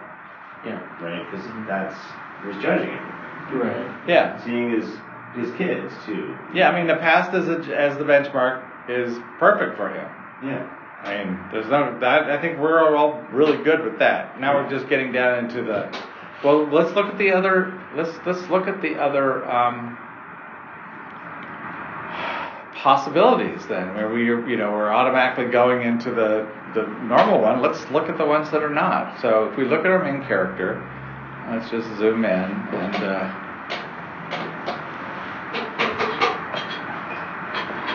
Actually, rather than the main character, I think the strongest is the overall story. I really do. I think we see more overall story in relationship than we do main character. Yeah, for sure. So we have, reconsider logic and feeling, pursue, avoid, control, and uncontrolled, which that to me is really strong with the idea that he's a prisoner, an escaped prisoner, and then everybody wants him. Mm-hmm. Faith, disbelief, conscience, and temptation. Not in the overall story. No, and support, oppose, help, and hinder. There's a lot.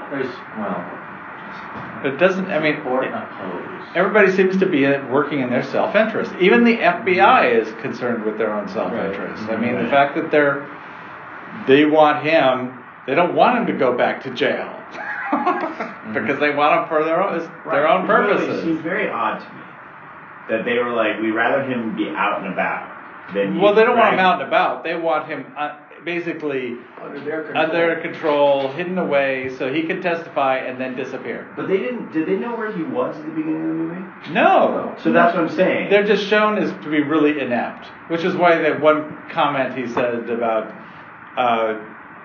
about him being the FBI being missing, or what was the joke? And he made a comment about Jack makes a comment about to the FBI guy who he's been impersoning about basically him not. Right. So when are they going to come after you for impersonating? Yes, the that FBI? was it. Yeah.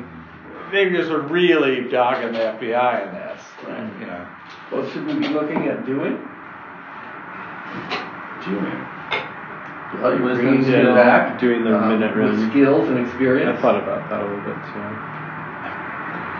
That would bring Jack being concerned. I don't think so. I really don't think so, because it's all about catching this guy. Okay. Everybody wants the accountant. Everybody in the story wants the accountant. Right. And it's not that they're going to start doing something with him. They just want to. Here's another argument for control: is he's caught early. The problem is they all want to control what happens to him. Right. So that would be that control. That would make control the problem, because if they were okay with him merely being arrested, right, the movie wouldn't go. But everyone wants to control what happens. Okay, right? so the stat argument is the same as the pursue argument, more or less. Yeah. Stat argument? Huh? The stat argument? No, the control argument. Oh, okay, that argument. Because if you wanted to make that same thing with the pursue, it's like, okay, they're running after him, right? Well, then the only way to survive is to avoid them. Mm-hmm. And because everybody's pursuing, which is part of the problem. That even starts off before the movie begins, when two people are going after the same runner. And that causes the conflict between him and the what's the other one? Marvin. Mm-hmm. But I think control is a stronger argument because of the capturing thing. Yes, I'm saying that. Anyway, I'm with you on. I think control is a strong. So let's look at control and look at the entire story form. So and now this is going to be the problem or the symptom? I think it's the problem. So how do you explain the end? I don't right now. That's the problem. That is the problem. Whereas if you have pursuit as the problem and control being the symptom,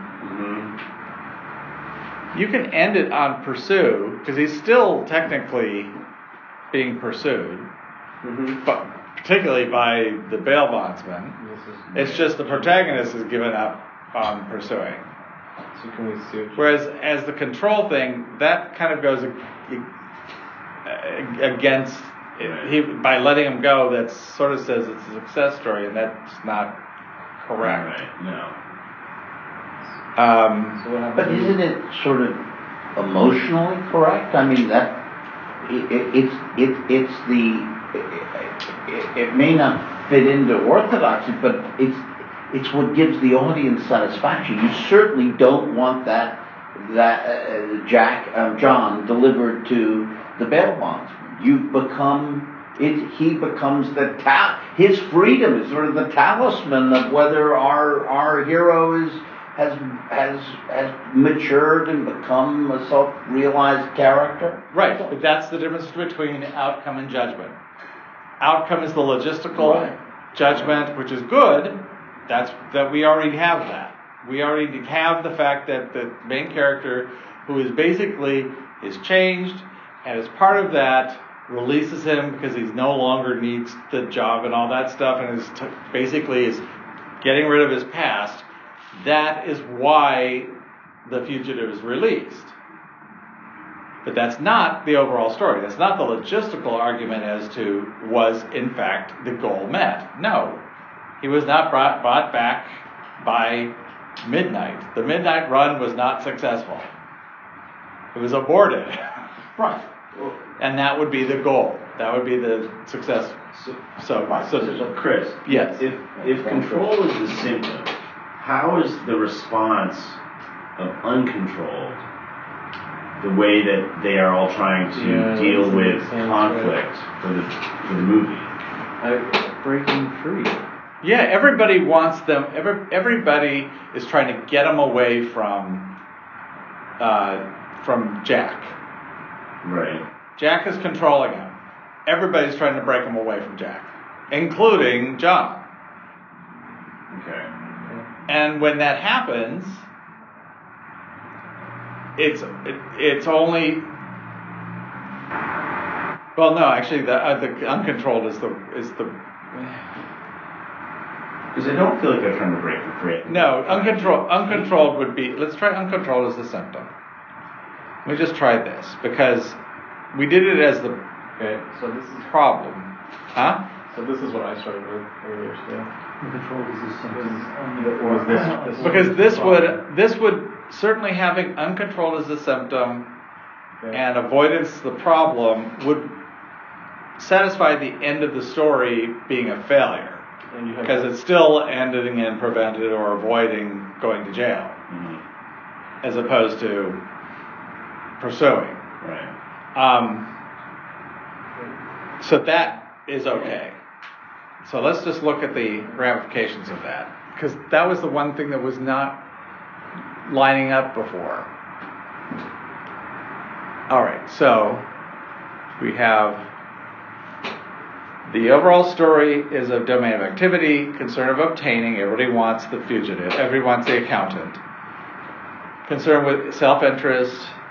Everybody is looking out for their own self-interest, whether it's the FBI, the accountant, the mob, the bondsman, the competitive bail bondsman, and the bail bond owner, and everybody, and his associate in there, and everybody else. That's very clear. A problem of avoidance, ultimately, the source of the problem is that the accountant has avoided being captured and brought back to jail. Okay. And has avoided everybody else, too. But also, once he's with Jack, they keep avoiding the FBI. They keep avoiding, yeah. They get off the train early. They aren't on the plane. They keep avoiding everybody also, which keeps the story alive. Run away from the Right. bus. Because ultimately, they're constantly running away from everybody. Everybody. Yeah. They're avoiding everybody. As the protagonist, he's the one leading the effort toward that. Okay, but the symptom of uncontrolled means the problem is when the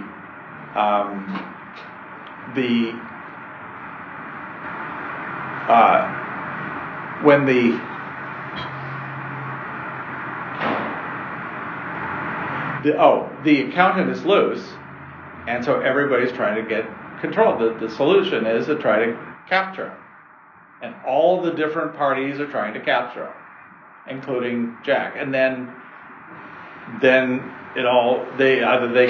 get captured, but then all hell breaks loose, and they manage to escape, and then everybody that all the problem is again, introduced again, and that cycle goes over and over and over.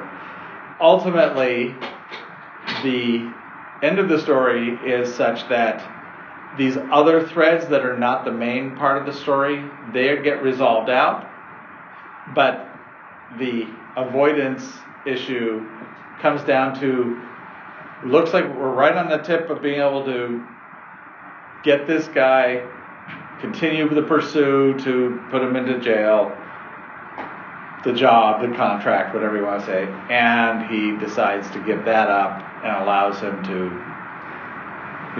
continue to avoid jail time or, whatever it is. And would uncontrolled then also be everyone is free to listen in on the phone call? Yep. Yeah, it's just what appears to be a controlled system is really just wildly open. Yeah. Everybody knows about it. Chris? Yes. Where I'm lost in this is, how can the problem not be the pursuit and the solution not be avoidance? Because he captures him right away. I know, but the body of the... I get the first idea that our John is avoiding everybody, and the solution is that he gets it, right? He captures it. But from that point on... No, now remember, the problem is the source. But most of the story is going to be about the symptoms, the symptom response. Got it. Okay. I mean, the source is what continues to motivate the accountant wanting to leave, right? Wanting to be afraid, and the mob wanting to stay out of jail, and everybody has this. Can you help me with solution? How? Well, the solution never happens. So the solution of pursue really never really is able to take place. If particularly when it comes down to, if we just pursue this, which he has at the last act, it's really kind of the avoid pursue thing. The choice is really obvious at that point. I can take him in, pursue again, clearly I finish off what I've been running after all this time, or I let him free, avoid, prevent, whatever. And that's when he just says, I'm letting him go. But that's the only time it's a clear choice. Because before, he has to get him across the country before he even has that choice. And it's an issue of, do I have him or do I not? Do I have him? I have him? I don't have him. I have him? I don't have him. I have him? I don't have him. Because he gets them really fast. That's why it's not a pursuit story. He's not running after him all the time. He has them all the time. Right. What is happening is he has them, and then everybody else finds out about it, and it becomes a free-for-all until he's able to control them again. And then everything goes along fine until, he loses them because everybody else is, who's trying to get in on it. They are trying to hold him. These others want to hold or kill him. They're trying to control his ability to. Control makes a lot right, of sense. and that's what most of the movie is about. Yes. And that's the one thing when we have the problem and solution are key to understanding how things resolve. But over the most of the story, you're not exploring those. You're really in the dealing with the symptom and response. Mm-hmm. Same way with the main character. Pardon me. Especially a change main character. Most of the time he's going to be dealing with his symptom and response. He's not going to be aware of what's really driving him. So Jack is really going to be looking at oppose or support. Are you against me? Okay, or are you for me?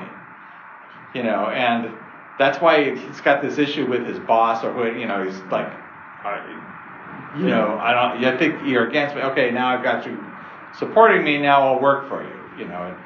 And he's mostly about that, but really underneath it, it's again this avoidance. I had to stay away from Chicago. I have to stay away from my wife. I have to, I'm just not And going to deal with that. how is the solution? I'm sorry. Yes, the solution for the main character about pursuit. Well, now by the end, he's like, I'm not going to run away anymore. I'm going to go after whatever it is that I want. And I'm not sure what I want now, but I'm going to go after it. I don't feel like I'm not running away. I'm running toward. Okay. I got it. Yeah, Chicago was all about running away. Mm-hmm. And the change is now I'm going to run toward. Yeah, we don't really know what he's going to do, but No, we don't. We don't know, but he's free to. I mean, he's adopted the option that I can now go towards something. That's a better way to look at the world, which is essentially the way that the accountant, that John, has constantly been sort of telling him. Why are you running away from this? Why are you avoiding this? Why are you, denying this part of your life? There's also tons of, he won't even talk about the problem. He just avoids answering the question. Right. Yes, right. And they make one crack about, you said when we became closer, you'd tell me. The whole problem is, right? Which is a nice joke because it's true. Right. But it's all about like what he does is he doesn't want to stare his problem in the face. Right. No, he avoided at all costs. So that's critical flaw of denial. Nobody. Yeah. Yeah. Well, how does that hold back? How does that hold back solving the OS? Well, ultimately, Well, it holds him down personally. I get the argument of avoidance and control because I can see something back and forth. Remember, I'll put it this way: right. if openness is what would allow him to have the story end in success, right. So his denial. Oh, he's denying the outcome of the... No, Still, here's. But I will make an argument for openness because at least they're successful at putting Serrano away, and to do that, he does have to face this guy who is his personal nemesis. Right. And so the fact that he was open to doing that in order to, accomplish, his more immediate goal, I think represents, his ability to at least be open-minded to, he became open-minded to confronting his wife. He became, open-minded to confronting Serrano. Right. So, but when it comes to putting this guy away, it's like, no. I'm not going to do that. I gotta go, guys. Yeah. All right. Thanks for having me, guys. I appreciate it. See you, Stephen. Looking forward to next month. That'll be fun. Cool. Thanks, guys. So I have a question with regard to unique ability, main character unique ability. Yes. Frequently gets you over to satisfying requirements. To allow, if the requirements are satisfied, to allow for a success. You mean the story requirements? Yes. That's not a direct connection. It's really toward the. I think that the when you look at unique ability in the program under all the questions, and then under usage it says unique ability goes towards fulfilling requirements. Right, but ultimately it's mostly valued in terms of its ability to help the overall story end in success. In a success, right? I mean, you can't have a success unless you met your requirements. And reach the story goal. Right. Right. So that was going to be my question. Is you can meet all of your requirements that you set up and still fail. Yes. Yes. Absolutely. Just the protagonist gives up.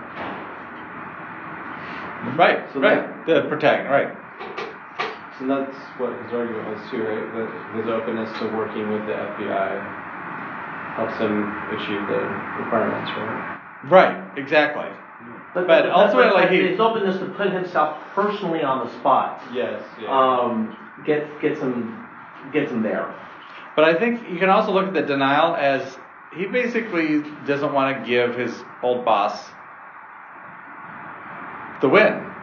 Yes. Exactly. It's like, no, I'm not gonna make it happen. You're free to go. So I mean, it doesn't have to be I mean, it could be something that's proactive, or it could be something that's attributed to him. But I think in this instance, it seems like it's an open act of denial. He's going to withhold that from it's also the overall story. The sort of technical denial you have of rejecting something that used to be considered true. In the beginning, they have this whole thing. Nobody's ever disappointed with working with me, right? Which they just go, yes, that's true. And at the end, he's like, you're a lying son of a bitch. I'm no longer accepting that. I'm done. Right? So he gets it at that level, too. Yeah. Now let's look at the relationship through line. We've got fixed attitude, that's the influence character. Influence character is fixed attitude. He's basically really opinionated. I think it's probably the easiest way of looking at him in terms of his effect on the main character. Innermost is concern of innermost desires. Who did you discuss that? Well, I discussed it in terms of the thematic elements underneath, but hope. But my thing is he free. He's like phobic, or he's pretending to be phobic, right? Well, you do have the signposts of impulsive responses. They all, contemplations is really strong. Memories is just in the sense of he causes memories to come up. Right. But even though I really like denial as his issue, but I also like denial as his, closure as his unique ability. I'm not sure about feeling and logic, but I do like hope as the issue. He never, you're just looking at him solo, not in the relationship. He never seems to give up hope that he's gonna get himself out of this. Right. He never gives up hope. That's that's kind of one of the odd things about him. Well, he never gives up hope. His problem with his motivation of feeling goes to, I think, you really want to see your ex-wife. You're going to be a better person if you do this. Right. If you start connecting with people, you're going to be better. So he's also pushing on his innermost desire to have his ex-wife back. Yeah. Right. But everything he picks on too is you eat fried food because it tastes good, you smoke, but it's bad. Like everything he picks on is like an impulse thing. But I think it's motivated by feeling, because that eventually wins the day, that he forms this friendship with this guy. And being Setback's character, he stays on feeling. He stays on feeling. Okay, that's a good point. Ultimately, right, the friendship, the feeling. Well, I think also the fact that he's got this really muted feel, his feelings are very muted. He doesn't have, which is what you were talking about. He has this sort of sense that he's, super passive, super unemotional. So the few times when his feelings sort of seem to erupt, which of course are being used to get his way, they're very notable. Because for the most part, even when he's escaping on the plane, he's like, he's very matter of fact about that. It's like, okay. He's not real. Not real emotional about it. Not really emotional, right? He's a thinking character, but a sort of, again, opinionated sort of guy. And we really don't know too much about him at all. Just what little tidbits are thrown in. Oh, and the unique beauty of closure too, wouldn't that be going to see your wife? Yeah, basically be able to pressure him to sort of wrap up some of that baggage that the main character has, and that helps force the main character to deal with his personal issues. Bring closure to those things that he's been avoiding. So how is preconception critical? Well, I think because he's rich, because the one area that seems... thought he would get away with it, right? Yeah, he's, the one area that doesn't seem to... that Jack doesn't give him much leeway on is the fact that he's he thinks he's maybe a little above everybody, and he's rich, and he's like sort of stuck up. Right. You know, Your that kind of that people. huh? Your kind of people. That's who's eats in these first class airplanes. Right. I think that undermines his effectiveness because it's sort of like, yeah, I know you're not, you and I are not alike, and that sort of weakens the influence. And then in the relationship, we have it being manipulation, which again I think is probably one of the strongest manipulation relationships I've seen. Except, well, actually, I think you see any really strong buddy movie that has a psychology domain that's probably like that. Imagine is 48 Hours in the same domain? Well, I don't know. I wouldn't be surprised if, well, either because it's either Eddie Murphy as the manipulation character. Well, no, but the relationship sure. I think so. If not, it's the relationship through line. There's no question, because he definitely is futzing with Nick Nolte's character. Issue of commitment. Well, they stick together. I mean, he's not gonna let him go. Right. So. I remember at one point hearing a lot of talk that spoke to responsibility, and I started thinking responsibility might be a good thing there, but well, I think the issue, remember, it's an issue. It's like, okay, one's very committed to taking him in,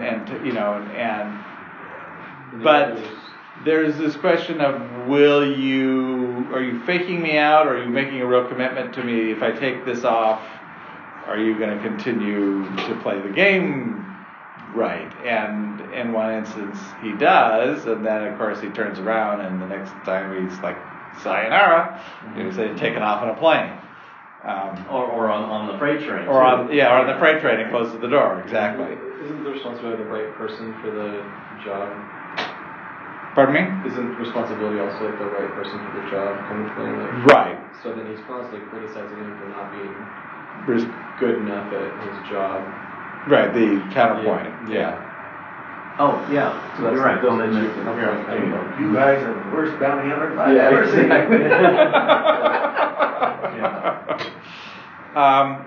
So in the relationship, disbelief and faith. Okay. As a symptom and response. So earlier we were talking about this too. So he. Well, this has a lot more to do with just, I don't believe you. Yeah, exactly. And you get that argument, and they use, I think, trust, but I think he's really talking about believe me, take this off, give me the badge, I'll get us the money so we can eat. It's like, okay,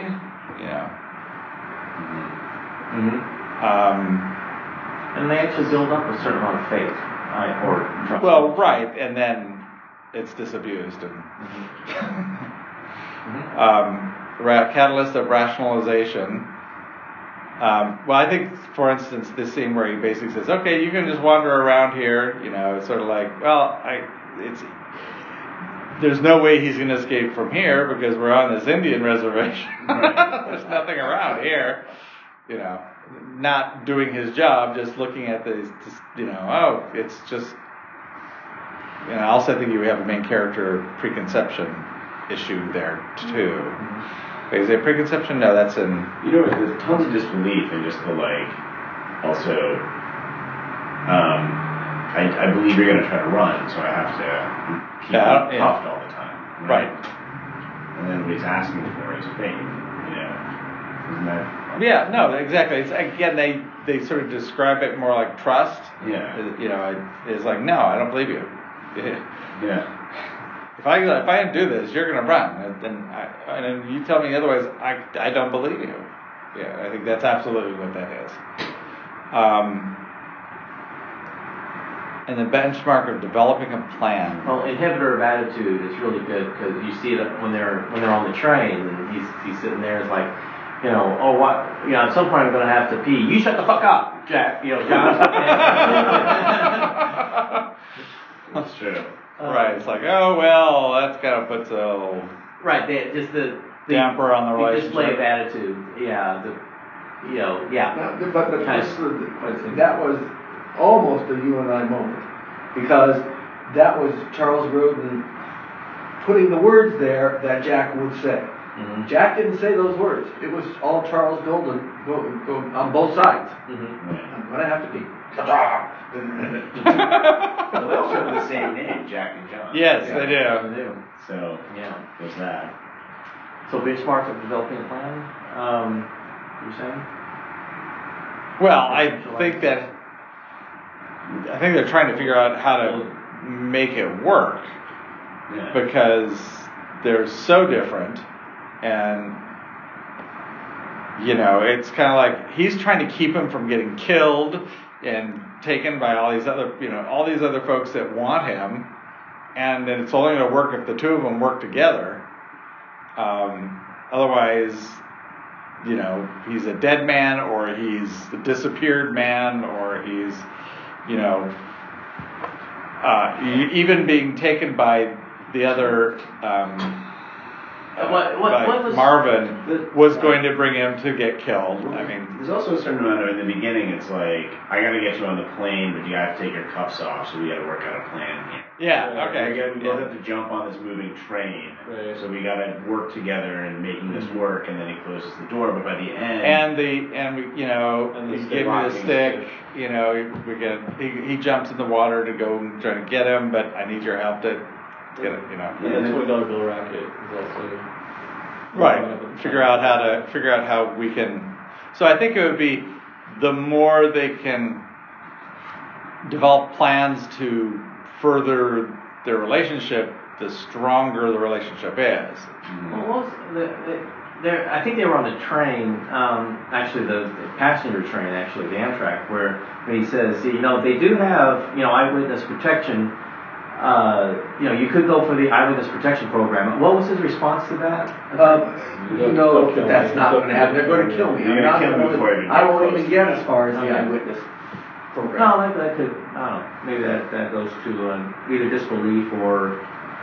But also, having a plan that works is what gets Grodin free at the end. Right. So there's a gratitude in that whole thing that comes about. Right. So I mean, it's the teamwork. You know, the developing a plan is really about sort of teamwork. The two of them as a team, working better, being able to develop a plan that works, as opposed to some of the earlier ones which are not as successful. So would this be a case, kind of, sort of, where the authors have positioned us for a happy consequence, since it's a failure story, and we don't feel bad about it being a consequence? So what was that? No, I think it's a consequence that I think it's We don't feel bad about it. It's a consequence. Well, I think it's a consequence that is, happy consequence.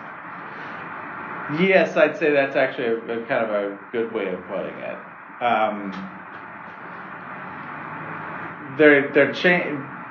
The change of nature is what, I mean, he certainly changes. Well, there's a lot of people who, everyone's changing. Yeah, pretty much everyone. Well, the landscape has changed, The FBI guy, I mean, you could... They got their man. Yes. But obviously in the fugitive and the fugitive retriever, which have all sort of changed, that the relationship certainly changed. Who's on top and who isn't. So suddenly, you know, you've got a changed main character who, and the protagonist who quits, and a main character who is fine now but doesn't have any money to his name, doesn't even have a functioning credit card. And then you've got the crook who ends up giving him a whole bunch of money, you know, giving him his... And he's free once again. I mean, he got caught right away in the story, and now he's a free man again. Yeah. And I think again, the forewarnings of the past are essentially that's the mob. Yeah. The mob guys are the forewarnings. Well, requirements of understanding, as it relates to the goal, is to figure out all the people who've been. well, not only that, but Jack reaches an understanding with the FBI that Was one of the requirements. yeah, but the prerequisite, of course, is then developing a plan, which he does, which is kind of the third act turn, or final act turn, where he's on the phone. He's like, shh. All right, I've got a plan. Right. Do you agree to this? And do we have an understanding now? So that all does kind of line up. But preconditions of memories, then just But I think when you have the cost of innermost desires,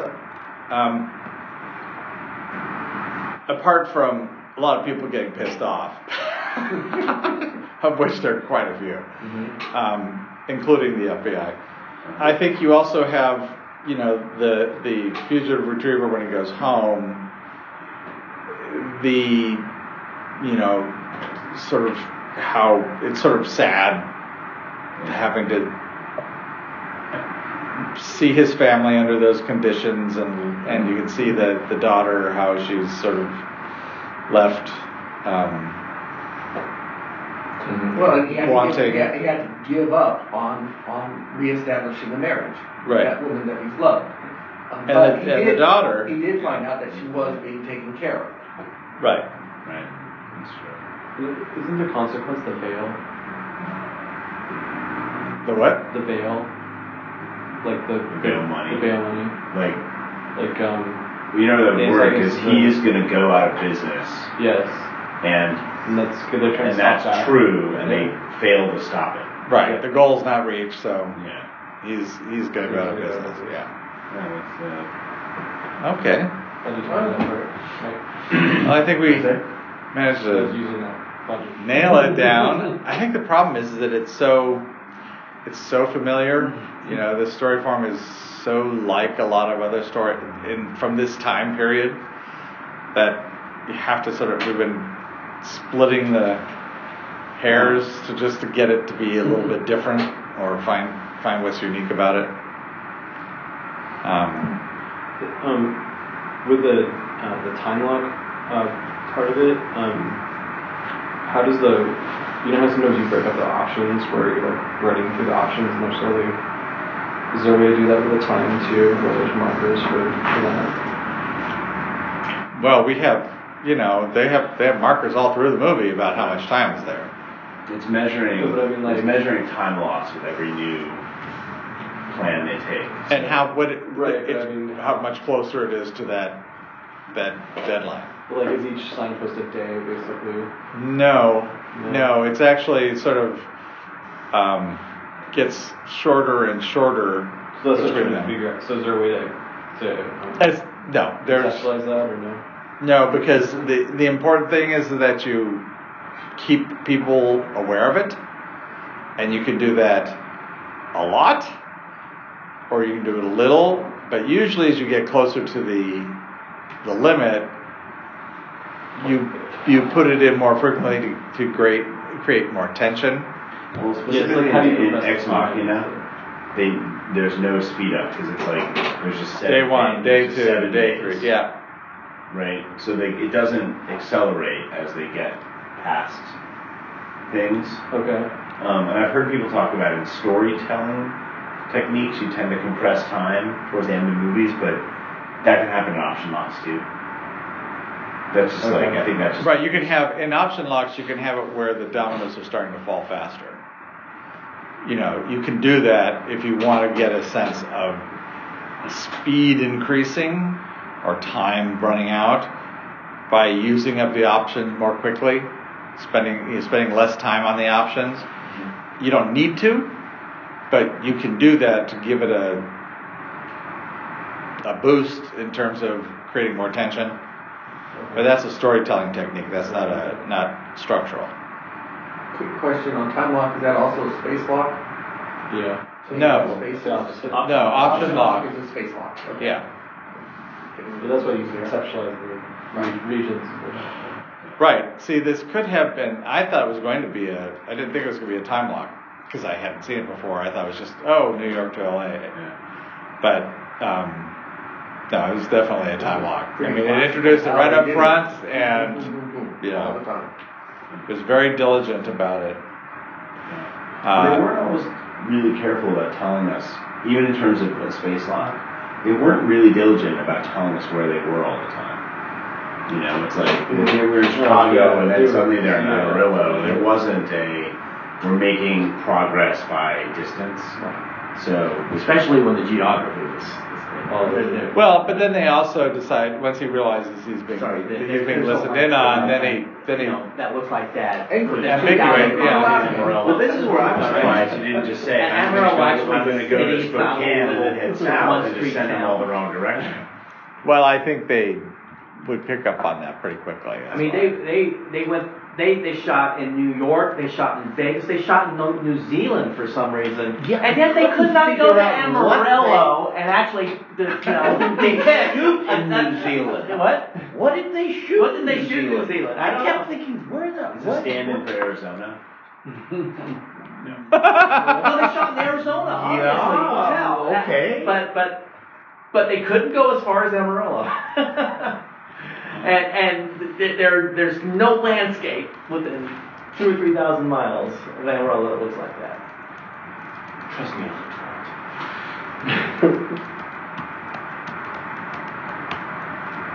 All right. So what does the name mean? Just kidding. Considering it was way more than just a midnight. Well, there's the title drop when Joe Pants is talking to De Niro. Yeah, he drops the title in that conversation. It's just a midnight. It's just a midnight run. Right. Well, just go out there. You'll be back by midnight or whatever. Yeah. Magnum hit with the rubber hose and bring them on. They went to New Zealand because they needed the warmer waters of the river. Ah, okay. Well done. They could have done that with the shoots, right? Yeah, freezing. I think I've probably been in that river then. You're just stuck, man. I mean, again, come on. Well, thank you guys. That was really good.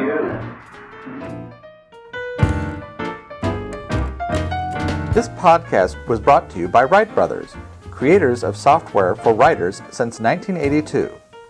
Visit us at www.screenplay.com and www.dramatica.com.